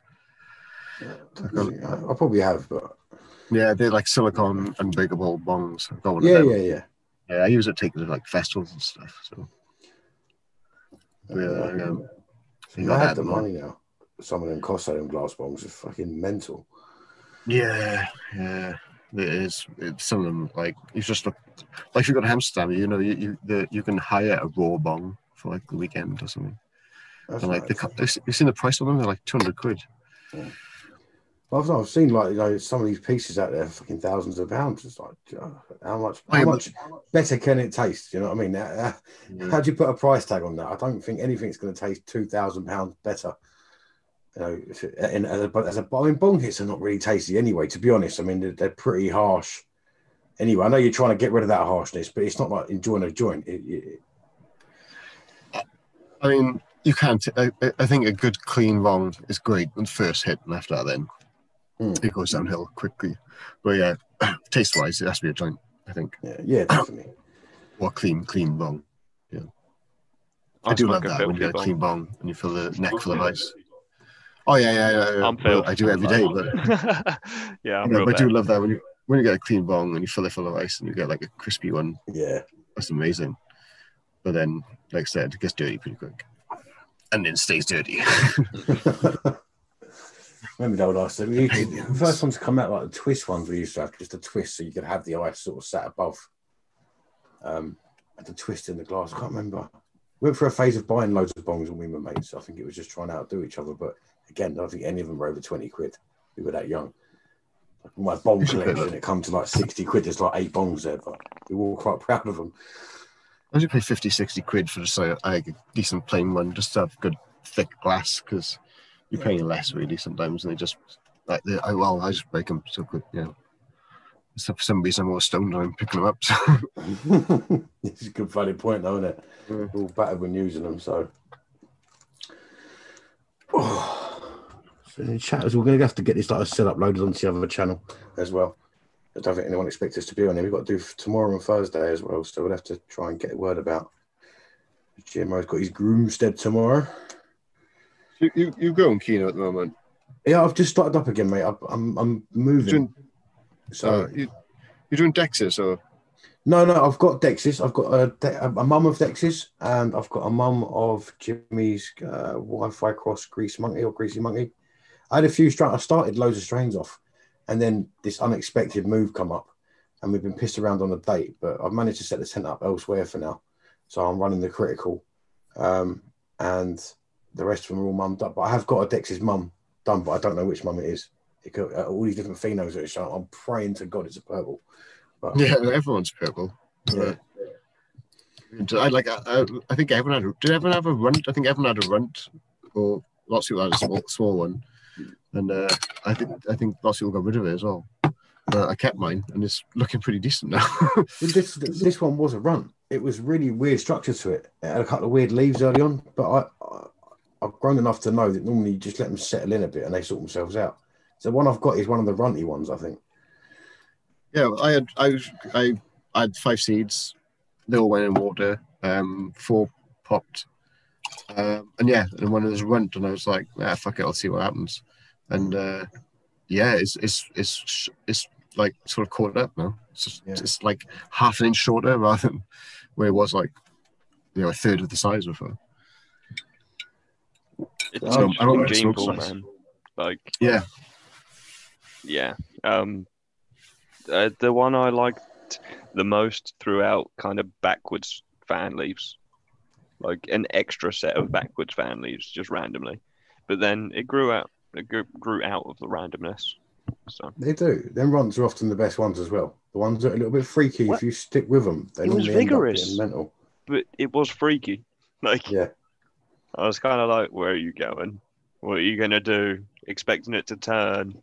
Like, no, it's solid. And again, it's real nuggy structure. I let them go natural, and they didn't form like collars, but they're nugs top to bottom. So you should enjoy it, man. They've got great structure, I think. Like, it's perfect, like chalice shape at the moment. I'm just like, this is, and like that's all for them. Like, really just going really evenly, which is nice. Nice. Yes, like I topped them at the 3rd node, I think, and like everything's level. I'm just like, I think the only thing that's different is the runt is like slightly shorter, and that's it. But then all the tops are level, so it's pretty cool. I'm looking forward to flipping them and see what happens. Were they not 5 days flipped? Oh, sorry, no, you're waiting for the chamber and then they'll be flipped. I'm getting confused. Yeah. That's right. Yeah, it's all hanging, so I'll be flipping them like we got next week or something. I'll try not to be too greedy. I'll pop them up and just flip them, I think. I do think I'll pop them up. Because the thing in cocoa, you can go into smaller pots, can't you? You can for a long period of time as well. So yeah. What pot size have you gone for? These are probably just like little 2-litre pots, little plant pots. I'm going to pot up to like 10 litres fabric pots. I'm back in 16 litre. But that's more because K-Bag said the Agent Orange would have preferred it, and I think it did. But then I wash them fabric pots out. I let it completely dry, empty them out, and then I just throw them through the washing machine. A lot of people throw them away, but I'm reusing them over and over again now. Well, I did. Yeah, they're meant to be reused, I think. Sorry. Yeah, I ordered. Noel, this is like, maybe I should have sent it back actually, but like it's from Amazon. I ordered 4 fabric pots from Amazon, and 40 turned up. Fucking hell. Yeah. Just like, right, yeah, for like £8. Fair I got like 40 25-litre fabric pots here, so can afford to throw away. Fill them full of veggies for the summer, like this summer. I was going to say, man, carrots are banging in them. Oh, carrots. We had tomatoes, cherry tomatoes. Yeah, we had rocket, filled one for a rocket. It was awesome. Mad. Hell yeah, man. And potatoes as well. They freaking love that if you had leftover cocoa and shit to loosen up some soil. That's next year, yeah, because I still got like 25 left. I don't know, I got loads left. But yeah, because I'm using 10 litres for the cocoa now. It seems enough, you know. Yeah, because I only got 1.2 space, you know. But 10 litres is fine. Because for me, 10 litres, if it's some sort of air prune, like a fabric or air pot, 10 litres is more than enough, man. I mean, the Balls religiously uses 10 litres. He won't go above it. And I remember back in the day when Balls first started doing that, he was elsewhere. And everyone was like, no. Even like the cocoa growers were using like, bigger pots. But he started using the 10-litre air pots, and everyone started using them. After using 25-litre soil, it's so much nicer. Just feel pick them up, move around, and like spinning the plants around, rotate them, everything. It's brilliant. Yeah, it's just like and also not carrying like that amount of soil up and down into the loft. Yeah, I bet it's just up and down the loft. I like to when I do soil, I pray everything outside. So it was like I have to take it from outside and carry up like 2 flights of stairs. It's like when you do soil. When I do a soil, like sort the soil up ready for the next run, it's like a back-breaking day. It's like I got to prep myself for that day, you know. But chuck it in, fucking way you go. Yeah. So I struggled enough just moving the cocoa about, so I can't imagine that. 25 litres is a big pot. Obviously, you need it in soil, but that is a big pot. Yeah. That's literally why. How much water would you put through that then? Once it's established in the plant, how much water would you put through a 25 litre to feed them? To get the drain. Well, that's the thing. I was doing it every day with 20 litres usually. 20 litres? Yeah. Is that 5 each or 20 litres per pot? No, 5 each. Oh, 5 each. Okay, yeah. That sounds about right. Yeah, from when I was doing it, and I've never done that big. When I was doing I think the biggest I ever used was a 20 litre air pot. Still got all them as well. Just sat out there. Yeah. I'm in 40s at the minute. Oh, ish. I'll say ish because I did plan to make them 30. The pots say 36, but I swear to God, they'd hold 60 if I tried. They kept eating the medium. Like, where the fuck is it going? Like, I know. The amount of times I've made soil that we're going right. This is measured everything, and I fill these pots going.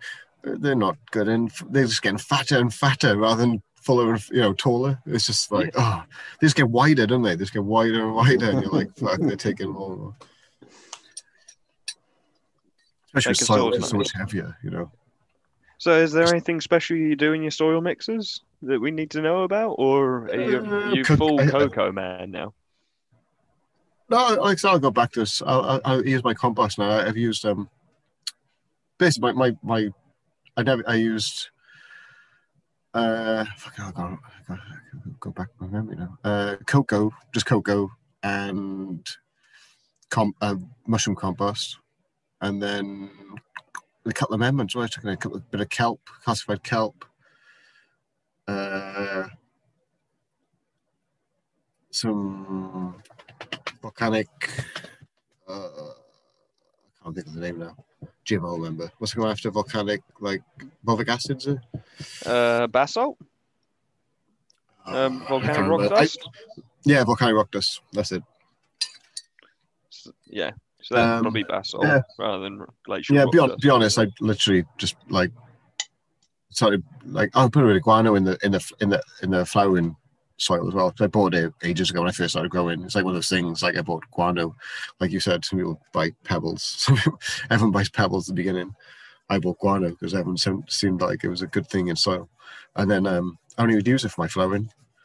I think that's the big thing with me. I use 2 different soils. I have a veg soil and a flower soil. I think that's my trick to growing. That's why they work with the crescendo in, because I use like more of a nitrogen based, more kelp and stuff in the veg soil, and then guano in the flowering soil. Any aeration kind of difference in the two? Well, no, not really. I put a lot of cocoa. I like the cocoa. I like adding a lot of cocoa because it just seems that it's just loose. It just feels nice in the soil. I think one thing I've learned is like with the Bioware soil is great for starting and everything, but it's very, very claggy, and I don't think Canvas likes claggy soil. I think it likes the freedom to roam its roots. So yeah. Definitely loads of I've always struck loads of perlite down and loads of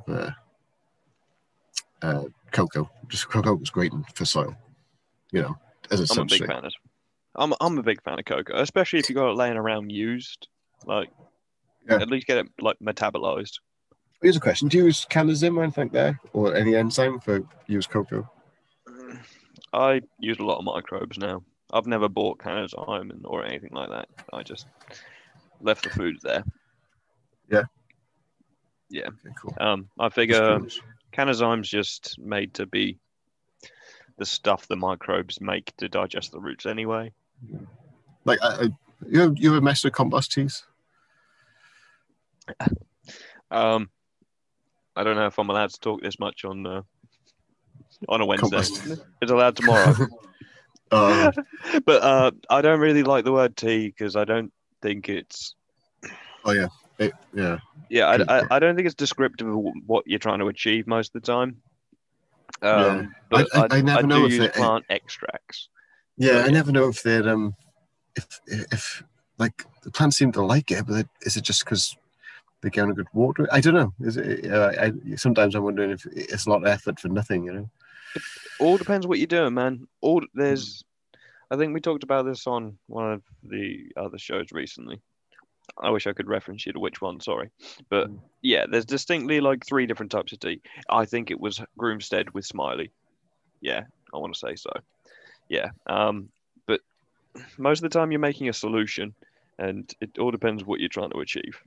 I use microbial inoculants that are a drench. You mix them with water, and you could call that a tea, but I don't class it as a tea. I'm not dipping a tea bag and taking it out kind of thing.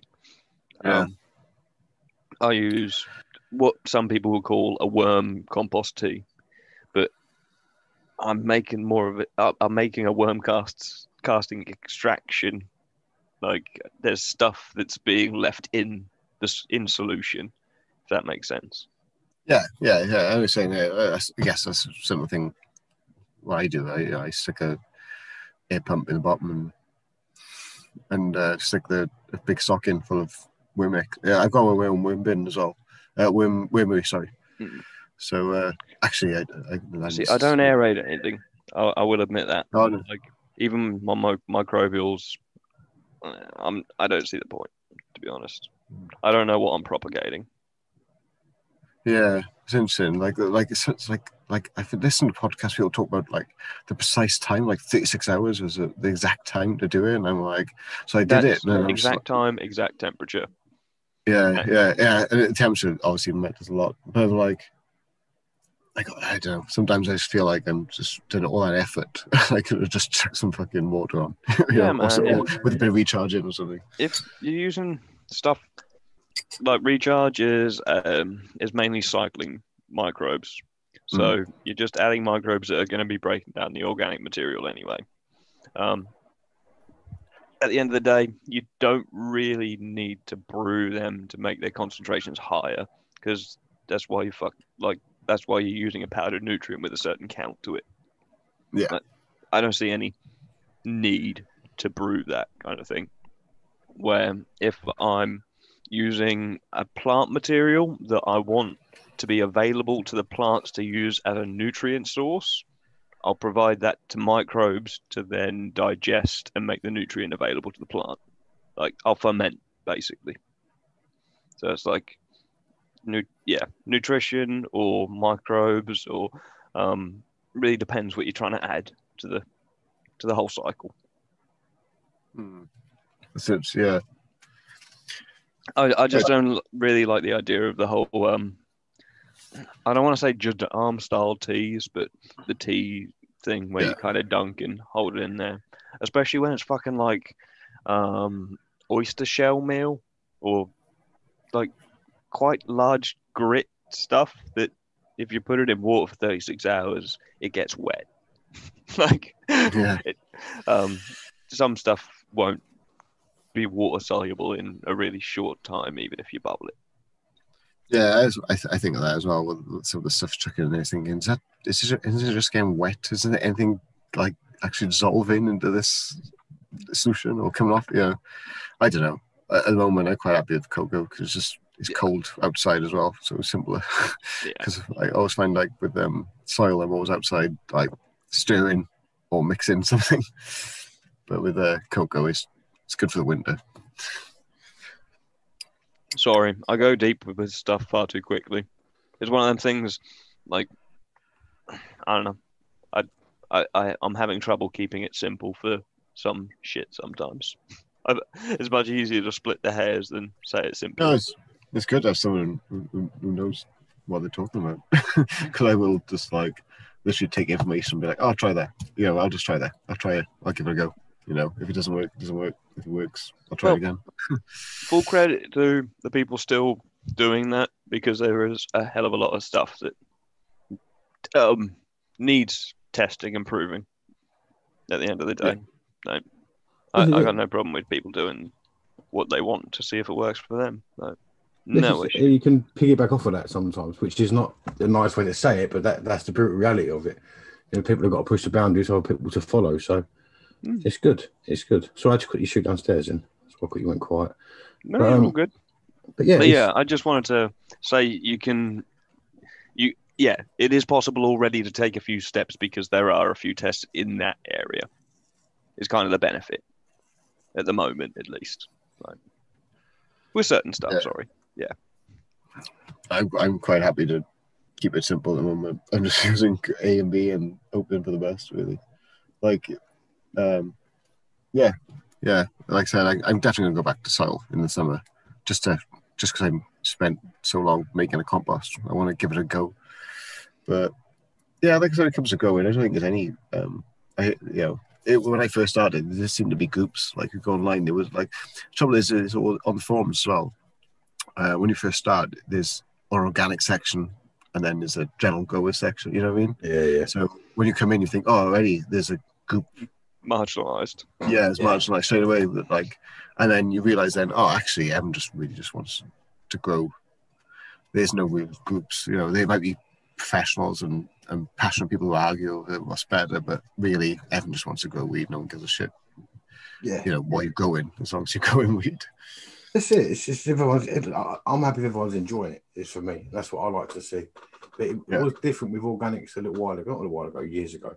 They were more, I don't know, activists, man, going at you and shit. But it's definitely changed. I said it a few times now, but it has. People that the organics just seems to be the new growing method. I mean, I never thought I'd say that, but it's ridiculous to hate on anyone in such a small community anyway. You know, it's not many of us. It's not like it's fucking it's not like it's millions and millions of us. Like, well, I know it's more people do than we think, but like, it's not millions on the forum. You know, it's nice. It's a good community. It's just good to have people doing different stuff as well. We did become a bit cocoa orientated for a bit. I think that's just because the first guys that really started the place were all cocoa. We had one DWC and everyone else was in cocoa. There was no soil growers. I don't know. I've always found help on there when I was in soil. There was always somebody there who knew when I was stuck. Knew what they were talking about. Whether it was like Jimmo or like it was people in the past, and like even like the Cap was coming, and he's done everything. I think. Yeah. Cap knows soil like fucking at the back of his hands. I don't know anyone who can grow like Captain, right? No, I don't. That's why it's funny when the debates start when he's on the podcast on a Friday sometimes, man. Because it is I just sort of drop in there like, you can go see his diaries on the forum. It's not anyone's wrong, but sometimes he's very, very straightforward with his basic approach. You know what I mean? But obviously there's other ways to do it, but it is, I can see people sort of getting a bit riled sometimes, and it's like, it's like, just go look at his diaries, man. He's smashing them, but yeah. I took inspiration where like the battery ran out my veg tent thermometer, and I was like, I'm gonna go with a Cap and just no thermometer, just go in. The room feels all right, then it's all right, you know. Unless you're going to spend stupid amounts of money on kit, there's no real way to control it anyway. You know, obviously you don't want to be putting a 600 watt and a 60 by 60 tent, but the reality is, if you've got a 400 watt and a 60 by 60 tent, and you're convinced you're going to use it, then there's no real way to control that temperature unless you're going to go and buy, massive fans and fan speed controllers and all that. So I like that approach. The Captain's got is just, it is what it is. It just takes one less stress out of it, one more stress out. But at the same time, if everyone does get everything dialed in properly, everyone will do it better, I think. But it's definitely a nice approach to have, because I still fraggle out every time I look at an Ecotex controller because it's just telling me that I'm doing it wrong. I don't know why I've got the thing. But yes, I think it's fine. I think I'm like, as far as hobby goes, I think I'm in. Not super deep. Like I don't get into the science like all the other guys do. I just like, it's a level you can. It's up to you the level you get into. Like I think I'm at a level now where I'm just like quite happy, and I know how to take clones. I know how to go from seeds. I'm happy. I can go enjoying the growth, man. Yeah. And I think I don't need to. I don't need to. I don't want to get too much deeper because there's other things to enjoy, like video games and films. Exactly. I think you hit the nail on the head, man. There's a level of the hobby for everybody. Like I still enjoy coming on the forum. I was all chatting about it, obviously, and stuff. But like, there's a level you can do. You think, well, I want to learn more, but there's no need to get it's scientific or super scientific, which if you want to, like, it's the fun is there. Like, it's like I said, it's like as far as hobbies go, it's one of those ones you can just go deep as you want. You know, it's endless, really. And there's always going to be someone that finds that interesting, even if it isn't that moment. Like you can do a topic. I've seen some real scientific topics got, and no one really jumps on. And I think, the person who's put it up might be thinking no one's interested, but the reality is someone that's going to pop along at some point, even if they're not on the forum yet, that is right into your exact frame of mind, your exact way of growing, everything that you do, and is going to love every thread that you've done. You know, that's the beauty of it. Everyone is different, but there's always going to be people that enjoy the same things. Some of it's a bit more niche, but there's nothing wrong with that. Yeah, I think it's like every hobby though, man. Like, if you're a fisherman, you could literally start out with the basic kit and just go to your local swim every weekend, and that could be all you're looking to get out of the hobby. Exactly. And then at the person in the next swim could be completely focused on their rigs, completely obsessed with tying new things constantly and testing that out in the water. And then the person in the swim next to that is rod obsessed.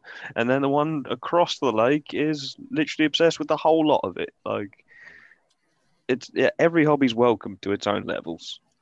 Nobody should be relegated to suffer because you don't want to be part of that level. Like, you're all still enjoying the same hobby at the end of the day. We're growing weed, man. That's what people seem to forget. I've seen some. Social media is the worst one. The fallouts that you see on there are fucking insane. But you're all just growing weed. We're growing weed to just get high and fucking chill out. Everyone chill out, man. Not be killing each other and like going mental. Like, you see it a lot on social media. It's funny. I get the popcorn out a lot when I'm on there browsing. You see someone put something out, someone put a comment up. That's not that problem. Like someone said, this is deficiency. No, it's not that. And then it's like, okay, next hour's taken up. I don't need no extenders. We're going to be going at each other. But that's why the forum works for me more than social media, like, because there's like I said, there's a level where like we come up with the cat, but he doesn't want to get into the science, but he likes growing weed. That's like me. I really want to get into make techniques and stuff. I don't really need to get into the science too much, maybe a little bit, but not I can just dip my toe in a little bit now and then and read an article here when I find it interesting. But we all still want to talk about it, it's just we don't want to, and we still enjoy it. It's just that we just go as deep as you want to go. That's what she said. But it's true, mate. And the thing is it's like GMO was really into his cocoa, but now he's into soil. So the soil threads that were there a year ago that he wasn't interested in, he's now interested. That's what I like about Instagram and that. It's hold up. I come onto the forum as growing in soil. It was all you freaking vampires changed me. That analogy was on the spot. I'm well chuffed at that. It's true. It's what I'm saying, because they're all cocoa growers at first. But it's with Instagram, it's today. What's happening today? Then no one looks at the post from 2 weeks ago, and no one's ever going to go back for the post from 2 weeks ago. That's what I like about the forums. Are old school, yes, so they are a bit trickier to use and one-touch buttons to upload pictures and that, but it's all there. It's all in a filing cabinet in each section, waiting for someone to go and look at it if they want to.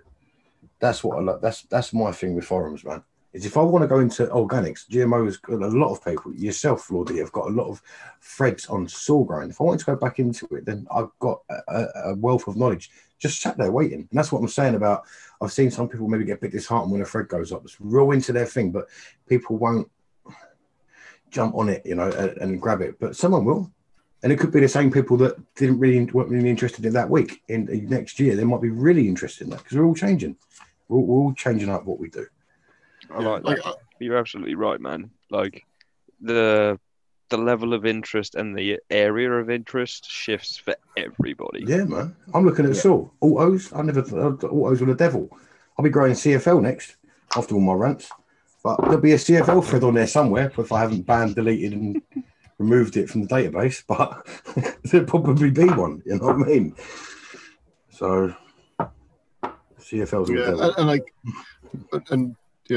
I guess it's a space like that place is so sociable. You know what I mean? Like it's just always someone like I said, I can't always join in. Like I was pop in, it's always like a conversation in the chat or someone saying hello, good morning. It's like, it's just like for me, it's like a different. It's like a community. I guess because you can only do online because we're so secretive of what we do. that the community online is very strong, for this thing. It's a stoner's pub, isn't it? That's what I look at it. Yeah. It's a stoner's local. Yeah, that's why I like to look at it. But like I said, like the like the fact that like I looked at diaries from from the beginning because I've like wanted to know like a technique. Like I've searched for cocoa diaries when I wanted to cocoa. I searched for like soil diaries when I was doing soil organic diaries. So yeah, it's like a little encyclopedia, like a little Wikipedia for growing, like that for them sometimes. You can tap up the person who made the diary or the thread as well if you don't quite understand what they were saying at some point. Yeah. I mean, I've reached out. I think I've reached out to you before for just when I've been stuck with something, and I'd have no problem posting a picture of a ailment up, Yeah. And that's the point of it. It isn't all the best pictures, and it isn't just everything's on there. But it's good, and it grows over time. Again, them threads might not get looked at for a long time, but we're building information. That's the other thing. Like, no one goes back to last year's post on Facebook, and no one's searching Instagram for what you posted 6 months ago. But you can do that on a forum, and it's warranted. And it's also like a CV. That's the reason that I like it. Is on Instagram, everyone can be an expert. I'm not digging anyone that does know what they're talking about, but you know what I mean. Anyone can listen to a podcast or watch a YouTube video and become an expert on that subject. They've just listened to it for 60 minutes. On a forum, you can see GMO, yourself, Captain. You can see what they've done. I'm not saying people are experts. What I'm saying is you can see what people have done on their journey and what they've been doing. And that's what I really like as well. Is we know where people are at,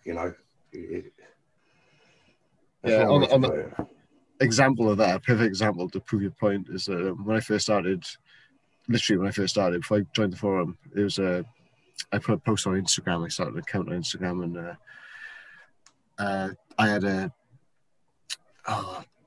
it's something along the route anyway. I think the route came out the side or something. Not the side, but like I can't remember anyway. But like I this guy, I put on Instagram a post saying what I do. And this guy told me what to do, and I was like, he gave me really all these directions. I was like, okay, I followed it. And I was like, cool, this happened to you? And he's like, oh no, I just Googled it.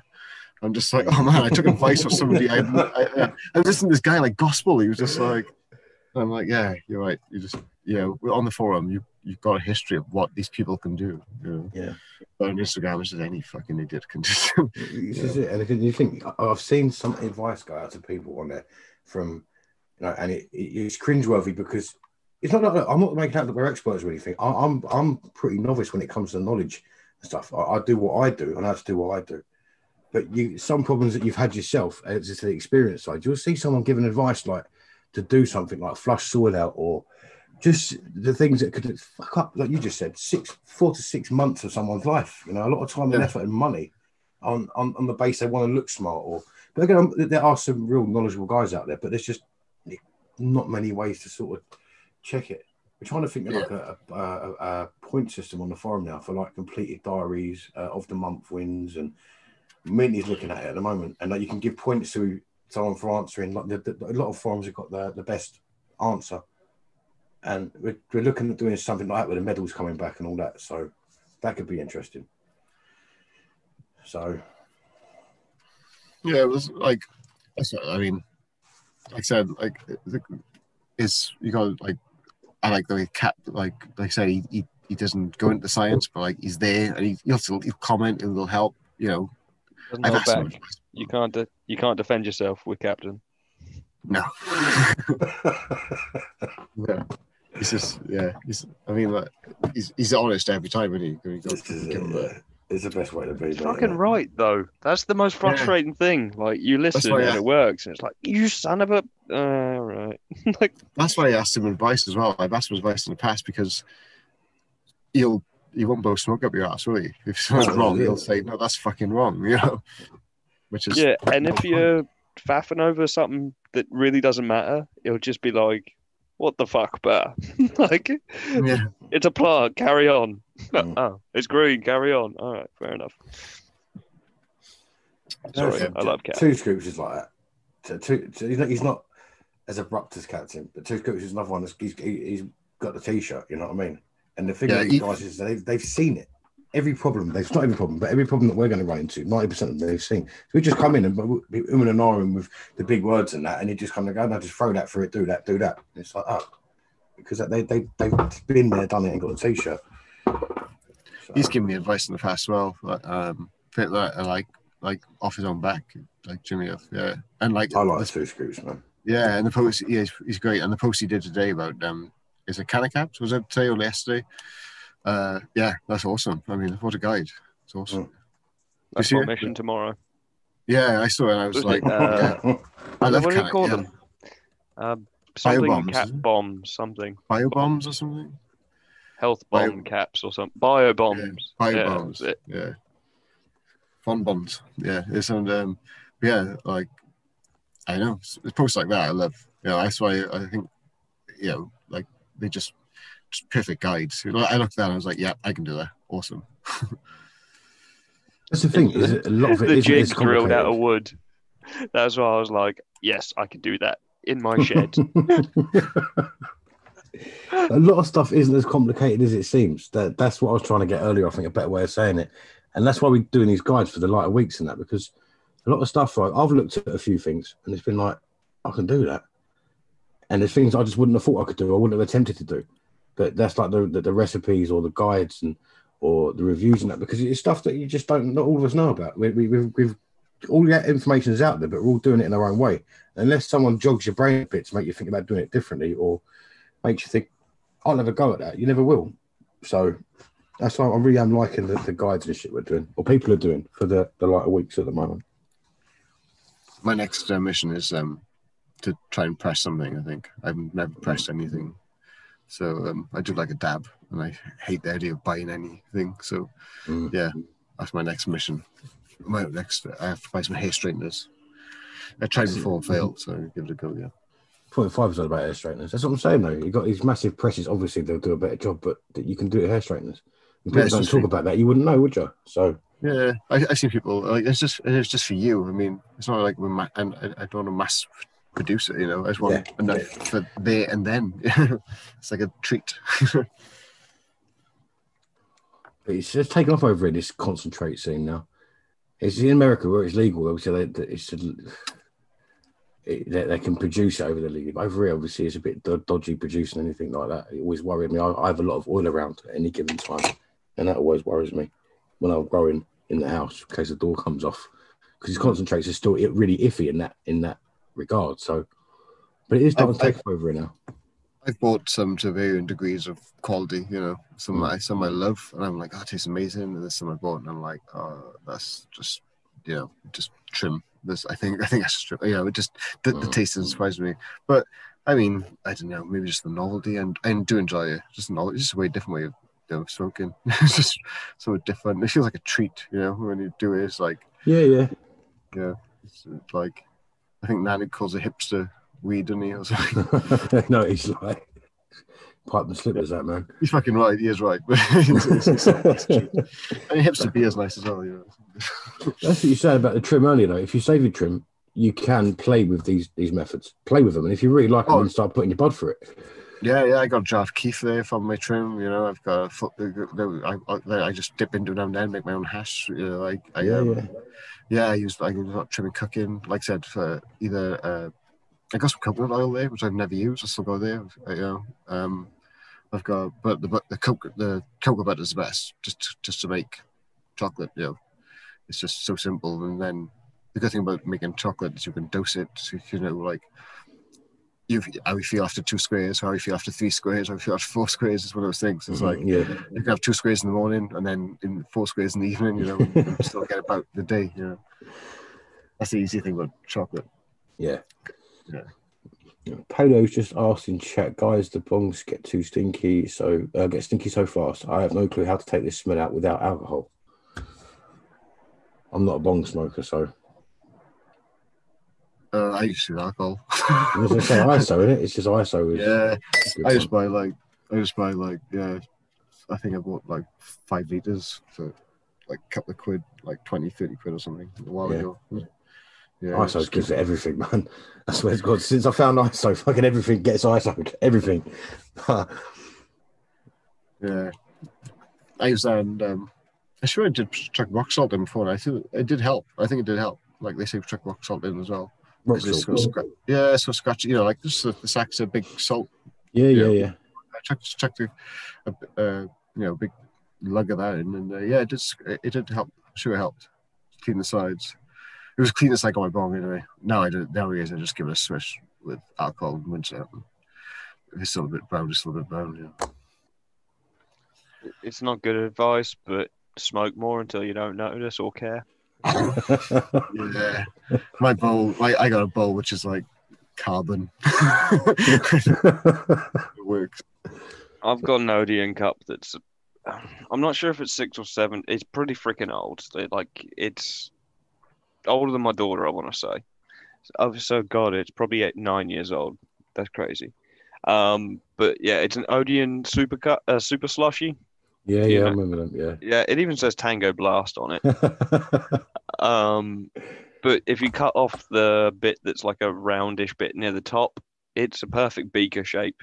But yeah, it's like I don't clean. I give it a poke, but I don't clean it. But it was like free cup and 99p for a downpipe. I've dropped it out of the 3rd story window, walked outside to pick it up, and it hasn't been cracked or nothing. Like, still had some water left in it. And you took the bong out of a 1st story window. Yeah, it was like smoking somewhere where we weren't really. We were allowed to smoke, but only in strict, like, you got to be half out the window to do this shit. But also because it's like beaker shaped. Yeah. If you knock it over and you're super fast, you can actually pick it up before the water spills out the top. Fair play. That's definitely something that's quite handy. There's always the bongs always put me off, and pipes and that used to put me off. I hate that built up taste and smell in them. That's why I wasn't really a bong smoker. I do want to get a nice little glass pipe. Do you smoke pipes, Lordy? We lost him. No. Oh, he may be preoccupied, but I like the idea of a nice little hand glass pipe, but I think they might get too warm for how I smoke. Yeah. I smoke a lot. I'd need like 3 of them so they could cool down in rotation. So I just can't. That's a bit much. Bending glass pipes from overuse. I was especially back in the day. It was all hash with us, so that's probably half the problem. You smoke hash through something enough, Well, yeah, man. You say that. I make a lot of shake, but I can't smoke it through my shotty. Like it gacks it up. I'll do 2 little topped shotties with like Keith, and I'll have to go poke it because it just gets stuck. Sorry, I had a wee. You're all good, man. I was just saying, do you smoke like glass pipes or anything like that? Yeah, I got a couple of little, like spoon pipes, little spoonies, and I got a little dab rig. I don't know, it's just joints really. I got a wooden pipe anyway. I don't know. I broke a lot. I got a lot of, like, in the house I used a bong. Just a glass bong. I got like a really nice 2-foot glass bong which I smashed last week. I actually put it down on the table, turned around, and then I must not put it down straight because I just turned around and then obviously the kitchen stunk then for a week. You know, it just still smells now of bong water everywhere.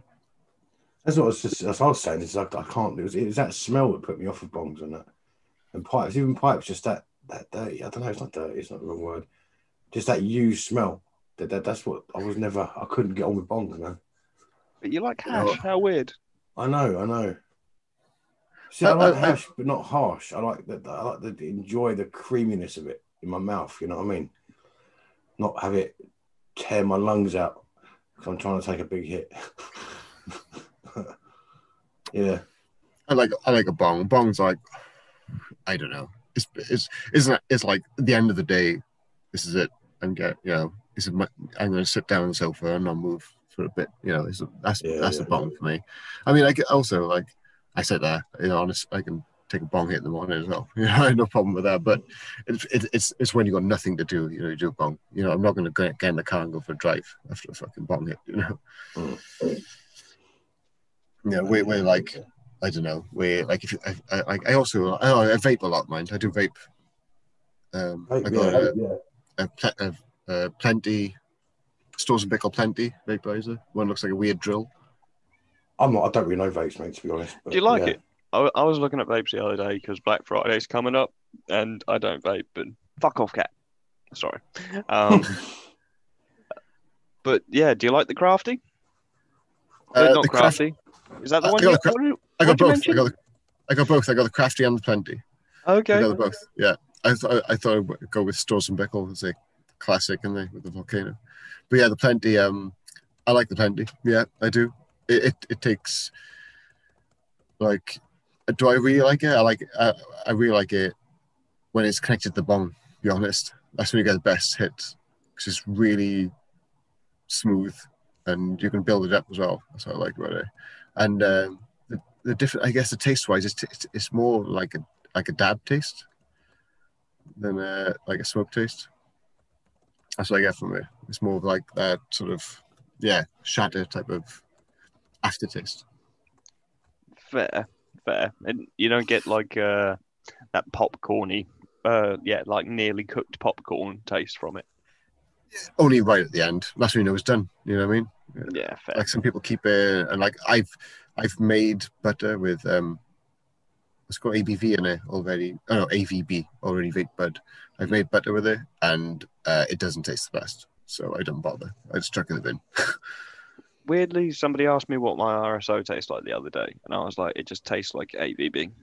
Like, yeah. Nothing. Already vaped bud. Yeah. I don't know that term. I like it because I use it like I don't know if I ever told you about this, but I use it for I run, and I use it before I run. So I basically vape before I run because if I don't want to smoke anything, because I don't want my lungs to be all when I'm running. But like if I vape, I feel like I don't really, it doesn't hit my lungs, and I'm nice and high for the run then. Fair play, man. It was just you can enjoy it, yeah. I just zone out, just zone out, and also nothing hurts as much. You can just push through and be in the zone a lot harder. Yeah, man, I've took edibles and gone in like a 50-miler. That would be mad, man. So I love edibles as well, so I haven't run for a little while, so I don't know about that side of it, but I always just associate being stoned with being bad. I've always smoked for sleep, so proper heavy stone, and now I just use oil. So it's like, again, I'm normally just bad. I can't see myself doing too much else. But yeah, I mean, I do use. I like to think I use it, to help me. Like I don't smoke when I'm at work or anything because I couldn't. It's one of those jobs you can't. Like I don't smoke. I do like on my days off. I do if I don't smoke and then drive or anything really. I just like, but like if I go for a run, I'll have a vape, and then I also like I do weights as well. And if I think Bull does as well. And he likes to get nice and stoned and then work out. Yeah. It just feels.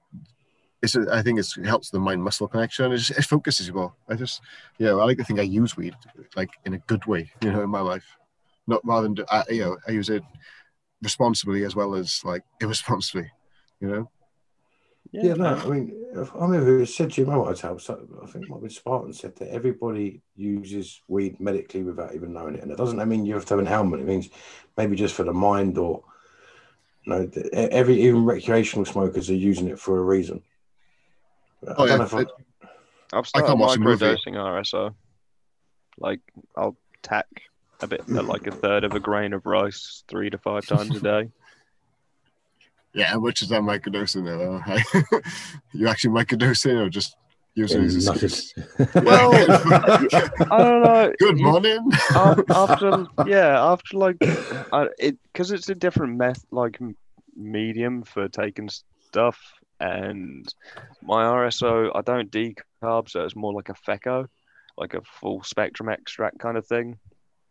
But yeah, it's not like super psychoactive sedate you or anything, but yeah, That's it my takes the next. edge off. Like I think of it as proactive medication. I'm like kickstarting my endocannabinoid system.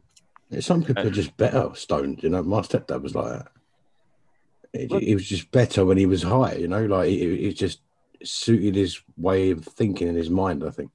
there's loads of crazy compounds that kind of lubricate your thought paths, so it makes it easier. Yeah. Yeah, Yeah, I find like I can't. I think I got a bit of trouble sitting still. I'm one of these people who, like, I can't watch a movie unless I'm high. You know, I just want to sit there and watch it. But if I'm high, I'm normal, Yeah. maybe. Yeah, that's just But what I mean. That's what he's like. I think. I just think it makes you think differently. I always say the word. I don't know how to explain the way that I feel, especially with hash or RSO. It's very similar to hash for me. That I don't know how to explain it.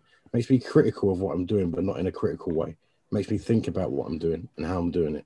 That's why I could sort of see what you're saying with the exercise and the running or GMO. yeah, The way that he does it through the day is I could see it. I definitely see it. I don't know if it's the thing. We don't know if anyone's feeling exactly the same thing as we are, but for me, it just made me think about things a bit more critically, but without being negatively critical to myself. It was a way for me to sit back and say, no, I don't need to do it that way. I could just do it this way, or that wasn't right. We should do that this way next time. And I try and stay less emotionally attached so you can see the vessel. Yeah, that's probably a real nice way to put it, man. Yeah, I don't know when them words came out, but since then I was like, shit, I got to remember that and keep using it. Where did I invent that from? That's not me. Later on, you're gonna put a record on. It's gonna be called. That's the title of the record. Like, shit. Yeah, yeah, man. It's emotionally attached. But go on, sorry, Claudia. I was going to say, RSO is one of the is on my definitely on my to-do list. There's things I want to do. I'm thinking now more as well, because like I keep hearing more people use it. I'm thinking, it'd be nice to just have there just in case I need it, or just in case a family member needs it in the future. Well, where you do a lot of baking, you see, I don't activate mine because I have potentially I intend to use it to cook with, and in the cooking process, I think I'm gonna decarb further enough by heating this, that, and the other. But I figure with RSO, it's really easy to dose with, like consistently. Yeah. So if I put a mil into butter, I know there's a mil of that in butter, and next time I want to put a mil into butter, or if I want to put 2 mil into butter, I know what potency it was last time. Yeah. So it just gives me a real easy way of referencing, at least per batch. It's easy to make as well, man. It is one of the simplest extracts to make, I think. Yeah, that's why we like Jimmy's post, and I looked at the RSO thing with it, just like, I think, I have got conservatory, so that's great. That's the other thing I always worry about this stuff. Is the blow myself up. It does come to my mind quite a lot. Looking at some stuff, like I've always wanted to do shatter or something, but yeah. That's scary. Outside, definitely. But I think RSO you can get away with a well ventilated area. So doing it next to a window and then having a fan blowing from the entrance of the room towards what you're doing and then out the window. That's how I set myself up. And then have a couple of fans like pushing within the room to kind of encourage all the airflow out. Fresh transfer constantly. Just stick it in a slow cooker outside, man. No, that's if I'm doing it like that, that's what I'll do, and then I'll bring it in and do it indoors for the final bit. I don't want to see anything blowing around getting in there. When I'm down to the final bit, I've got to keep moving it. Then that's where I'll bring it in, but I'll just stick it out in the rice cooker. So if you can, man, if you got an outdoor space, definitely. I'm just saying you can get away with ISO or even acetone as a solvent, as long as you are keeping that. I've never done it with that. That stuff, but I don't know what it does. Scares the life out of me, man. Butane's like strictly outside, in my opinion. You're definitely, that's not something to play with. So I was going to ask about what alcohol do you use, or solvent, do you use for your... Isopropanol, mate. I don't like acetone. It's not that I haven't used it. Is ISO safe? I thought ISO was I thought you couldn't use that for like cooking and stuff. Yeah, that's how it extracts with isopropanol. So, oh, cool. That's simple. It's cheap. I thought that'd be like Everclear or something. No, I mean, obviously, you got to make sure you get it all out of it. You want 99% ISO, not 70% or anything like that. Oh, cool. But yeah, you can use ISO. I prefer acetone because it's thinner and it filters a lot faster. And I'm under the impression when your body breaks down fat, acetone's created in the breakdown. So in my kind of weird stoner logic, I'm like, your body has an understanding of how to deal with acetone. So it's potentially a safer thing to have in your products if you're putting them into your body. Yeah, I'll get that. But I'm not sure how ISO comes into bath that. once. I don't like it. But then again, it's like people will say to use ethanol rather than isopropanol because it's an organic compound. So it's all up to the preference of the person. I just copied the first guy I see, man. RSO originally was made with hexane, and people used to really advise don't use hexane because it's fucking like going to kill you. But Napa or or something like that is really clean in Canada, where the method was invented, and ethanol wasn't as clean, or you couldn't get Everclear so clean. So it was the better option. So keeping that in mind, use whatever solvent you feel is going to give you the cleanest product for what you can get your hands on. Yeah. I've done a green dragon tincture with Everclear, but I've never set in for any heat to anything. You can even just leave that out, man. Yeah, like just keep letting it evaporate.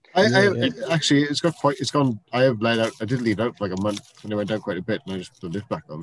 But I didn't realize it would keep going. Oh yeah, I guess it would. Would it go to like a thick oil eventually? Yeah, it's like a it'll set solid. Yeah. If you lay it out thin, you can make like pretty much like shadow with it. I've got a Pyrex that I used to dry my ISO oil in a Pyrex dish so it would dry quicker, having a larger surface area. And I'd never finished scraping it properly. And now it's been sat there for about 18 months and it is glass. Like you scrape it with a razor and it turns into like glitter. It's fucking crazy. Hago's on about smell. Obviously, decarbing is an issue, but I didn't know this until turkey bag, or tin foil or turkey bag. Yeah, I find when you decarb. Stinks. Literally, honestly, I stick on a metal baking tray with a parchment paper over it. I usually put like 2 ounces of trim in at a time, and I just decarb it. I do it on a Sunday morning, and like you can't smell it. You can smell it in the kitchen, you can smell it in the living room, you can't smell it from upstairs, you can't smell it outside. It's like it's no big deal. Like for me, I don't know. But maybe if you live in a flat or something, I guess it could be a pain in the ass. Yeah, but I don't think the RSO even smells like cannabis. Really, it smells like you're evaporating a solvent for a very long time until you're very close to the end, and then it starts smelling like fucking popcorn. And then, like hash. I do get a hash smell, but I think that's more where it's a bit sticking to the sides. Yeah, I was going to say, when it gets very close to the end, you do get that like deep, dark, hashy smell. Oh, I love it, man. As soon as I start getting that popcorny smell, I'm like, okay, I can now reduce the heat, add a few drops of water, and kind of try and really evaporate everything out gently. As far as the decarb goes, I didn't know this, that bud naturally decarbs over time anyway. So if you've got old trim stored up for like a year plus, dry trim obviously, it's naturally decarbing the whole time it's up there. I didn't know that. And that's something that could be, if you're in a real bad time, if you're in a real bad place, you just cannot do it, or you're too scared to do it, just store your trim and use your trim. So... Yeah, I literally decarb for like, I think it's like 25 minutes, something like that. Yeah. Yeah, and low setting in the oven. And like, I do it by feel now, when I can grind up my fingers, I'm like, oh, it's done. Yeah. Check it. And, it works every time. But you should definitely get on the RSO and have a play with it, because it's easy. And again, it's quite gratifying the first time you do it. And if I am decarbing, I'll say I'll do 110 for 110, 110C for 110 minutes. And that's kind of like at any point. So if I'm planning on boiling off at 100 for 2 hours, that can be my decarb. Like it's kind of like you can trade time for heat, if that makes sense. Yeah. But I think my lowest oven setting is like 130. That's why. Yeah, 15-minute decarb. You can get them things now, them little ovens, can't you? Or that contain the smell and everything. It's mad what people are bringing out. All decarb it all in there, like the button machine you mentioned. You just stick it in there now. It's convenience buy, and a lot of people will do it. The only thing I noticed with the button machine is the longer you keep it in, the only thing that really increases, I find, is the taste of the weed. Like, I don't find the strength much different from, like, I've done it on 8 hours, I've done it on 4 hours, and I've done it and 6. I've done literally 4, 6, 8, same amount of weed, same amount of butter, and the strength is like so minimal that the only difference is that 8 hours it tastes like weed more. So I just do it 4 hours now, and it tastes great and gets really high. Yeah, fair play. Yeah, it's really good. Like I said, it's just one of those. It's just convenient. It's like convenient. Sometimes it's a little bit too convenient. You know what I mean? On a Sunday morning, you can have 2 pieces of your with your coffee, and then yeah, man. That's convenient. You can have me up all night making chocolates, man. Making chocolates, I'll be putting around it. The thing is, once you make the butter, I can do I've done the whole process from beginning to end, like in 30 minutes. Yeah. How much coconut oil do I need? Because I've got some infused coconut oil in the fridge at the minute. I don't use coconut oil. I use cocoa butter, like edible cocoa butter. Oh, that means I got to go to the shop and shit. So that's why yours looks so much prettier than mine. Yeah, you have to go online and mine so like settles into like almost what are they called? Truffles. Yeah, real soft chocolate. Mine's just literally the cocoa butter mixed with weed. So it's like literally the chocolate is, the oil. Cocoa butter, not coconut butter. Coconut oil, butter. Okay. Yeah. So it's it looks like white chocolate when you buy it. White chocolate buttons when you buy it. Okay.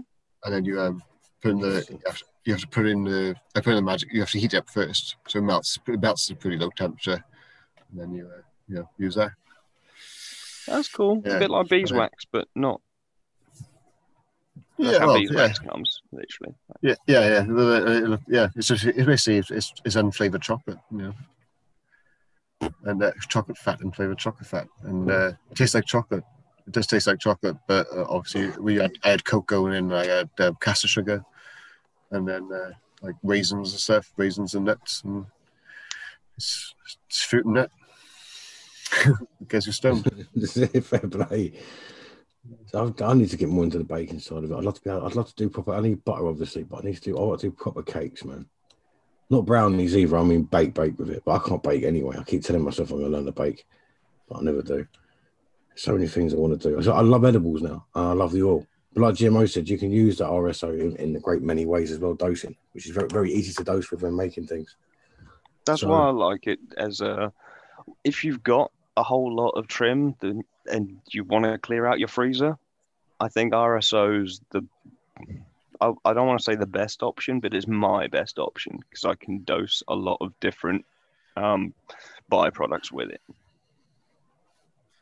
Yeah, it makes sense. Your dosing's way better than mine. My dosing's by like I got a baking tray full of trim, and that's like, and then I got like the butter goes to there, and that's how I dose now. It's literally everything's by eye, so it's a gamble. It's a nice gamble every time I have 4 squares of chocolate and see what the day's going to bring. But yeah, I should probably. I suppose it's only like the first try that's the real worry. Not worry, but it's the real actual try. Like before then, you're all right. Honestly, with RSO though, you could just do it with a half ounce of trim just to test it and see if you're comfortable with it. And you could do that in a small container boiling it in some water. Basically, you know what I mean? You don't have to go in all guns blazing and put 5 ounces for it. You're only going to get a tiny bit back, but just to see if it's something you'd be comfortable doing in the future. It really is. It's the simplest one out there, I think. I started doing like a little, like 100 grams, like the minimal amount of butter I could do, and then just like and then once I started working, that's when I started getting cocky, and I can just do it because I know what to do. I know what work. I know it works, but yeah, I started small, and like, man, sometimes work like fucking, I don't know, last slab. I think I made 18 bars of chocolate like last time. Well, just because Paleo's mentioned it in chat, when I finished making RSO last time, I couldn't get the last, like, I want to say maybe 3 mil out because I didn't have any. I didn't plan to make RSO. I was just kind of like, fuck it, I'll make some oil and get rid of this stuff. And then was like, oh shit, I got no syringes. So I had to use a 10 and a 1, and then I was like, I can't get this last bit out. But I chucked like half a liter of oil into the slow cooker and then just but left that on low for half an hour, just kind of shaking the slow cooker every once in a while, and then poured it into a glass bottle once it had cooled down, and that's now infused oil, like heavily infused oil. But it cleaned the slow cooker up perfectly. It means I didn't have to get like everything in my washing up infused with heavy RSO oil. I could just infuse another product to clean, and then it was much easier to sort everything out after. Because it was just oily rather than RSO sticky. I just use RSO and just do that in a bottle to go in the next run. Not RSO, ISO. That's how I clean the obviously I don't use the same slow cooker for everything else, but I just clean it back out with that and then put that aside for the next run. Good shout. Is it just a rice cooker you use, is it? Just a rice cooker, a slow cooker is what I use, yeah. Hmm. Even though some of them can get a bit hot, so even on low, so you have to watch it, but there's no flame then. You're not gonna. It's not as dangerous as a hob. I wouldn't recommend anyone do it on a hob. But yeah, cool. Right. Yeah. Well, the problem with all these solvents is that they don't go bang until they're at the critical mix with the entire air in the place. So put it outside is the best way, isn't it? Yeah, the bang is kind of comparative to the space you're in for how long it'll take. Yeah. Yeah, it's all about that air to solvent mix ratio. It's kind of fucking. That's why butane's a big worry. I think it's like got a crazy ass range of like 1% to 8% or something stupid, where all the rest of them are like 2.7 to 2.9, like really minor margins. But butane's like, no, I'm gonna fucking explode whenever I like. Yeah. I think that's pretty much why I've left it alone from like the beginning, just because I'm just like, there's other ways. Well, I do waffle about it, but it's kind of like I say, be cautious but not worried, because it's like know what the factors are that are going to cause the issues. That's why I referenced the kind of like the explosion range or whatever you want to call it. I couldn't fucking get that word out. You type in. Sorry, go on, Joe. No, I was just going to say, it's like you don't need to worry if you're only using, say you're using a leader and you're in a fucking big ass room. You could kind of get away with that with a window open across the room, because at the end of the day, most people's cleaning with heavy duty solvents is going to have fucking heavy duty cleaners are going to have solvents in there, and if you use like 3 liters, then you're going to be close to a liter in the air anyway, and that's not really dangerous. Like, not explosion dangerous. It's when you're evaporating high volumes in small spaces and you start. The people that are basically doing it and knocking it out are the ones that are blowing houses up and that. Yeah. But I mean, it's always, as always, just research and be careful. But RSO, you go on there, all in America, it's all the old ladies using it, man, making it up in their kitchens. Like, it's mad. That's what really made me really think about doing it myself, because it was just like loads of people that look like my nan making RSO in their kitchens, man. In the legal areas, that is. So, but yeah. Yeah, we say that, like early on, I don't know if you heard the clang, but I put a joint down on top of a lighter and exploded. So I exploded something right next to me tonight doing the podcast. Never mind, like with butane. Yeah, that's butane. Yeah, fucking yeah. There's ash everywhere. It exploded. Ashtray. That'll wake you up. Crazy. Yeah. Well, that's nearly 3 hours, lads. Yeah, we've done 3 hours there. That's pretty successful. Yeah. It is, mate. It's really good. I like the ones that you know you don't realise you've done that time, and they're the best ones. Do you know what I mean? So yeah, there's less M's this time. It was cool. I think. Yeah, no, it was good. I really appreciate it tonight, mate. And yeah, it was fun, man. Yeah, anytime.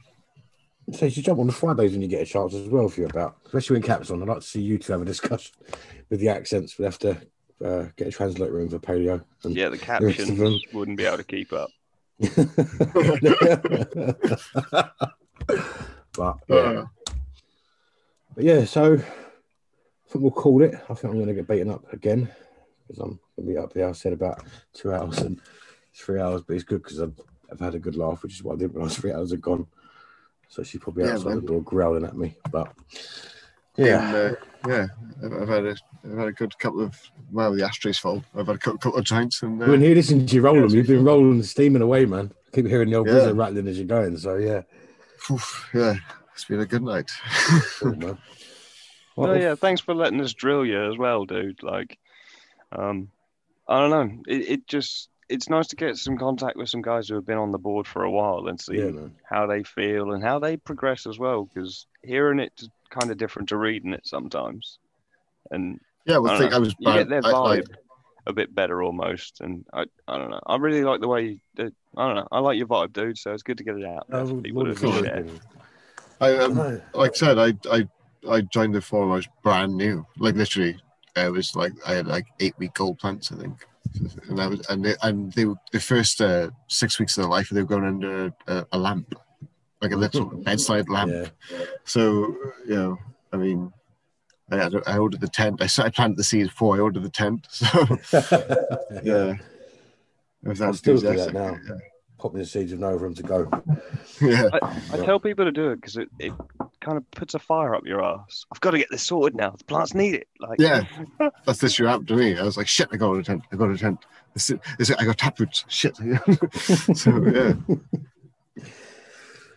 But yeah, for everyone in chat, it's been lovely. Check out Lord Joe on the forum if you're not on the forum. Obviously, we'll upload this to the main channel as well. But yeah, cool. I got some animal cookies updates tomorrow, so I'll do that. And, nice, man.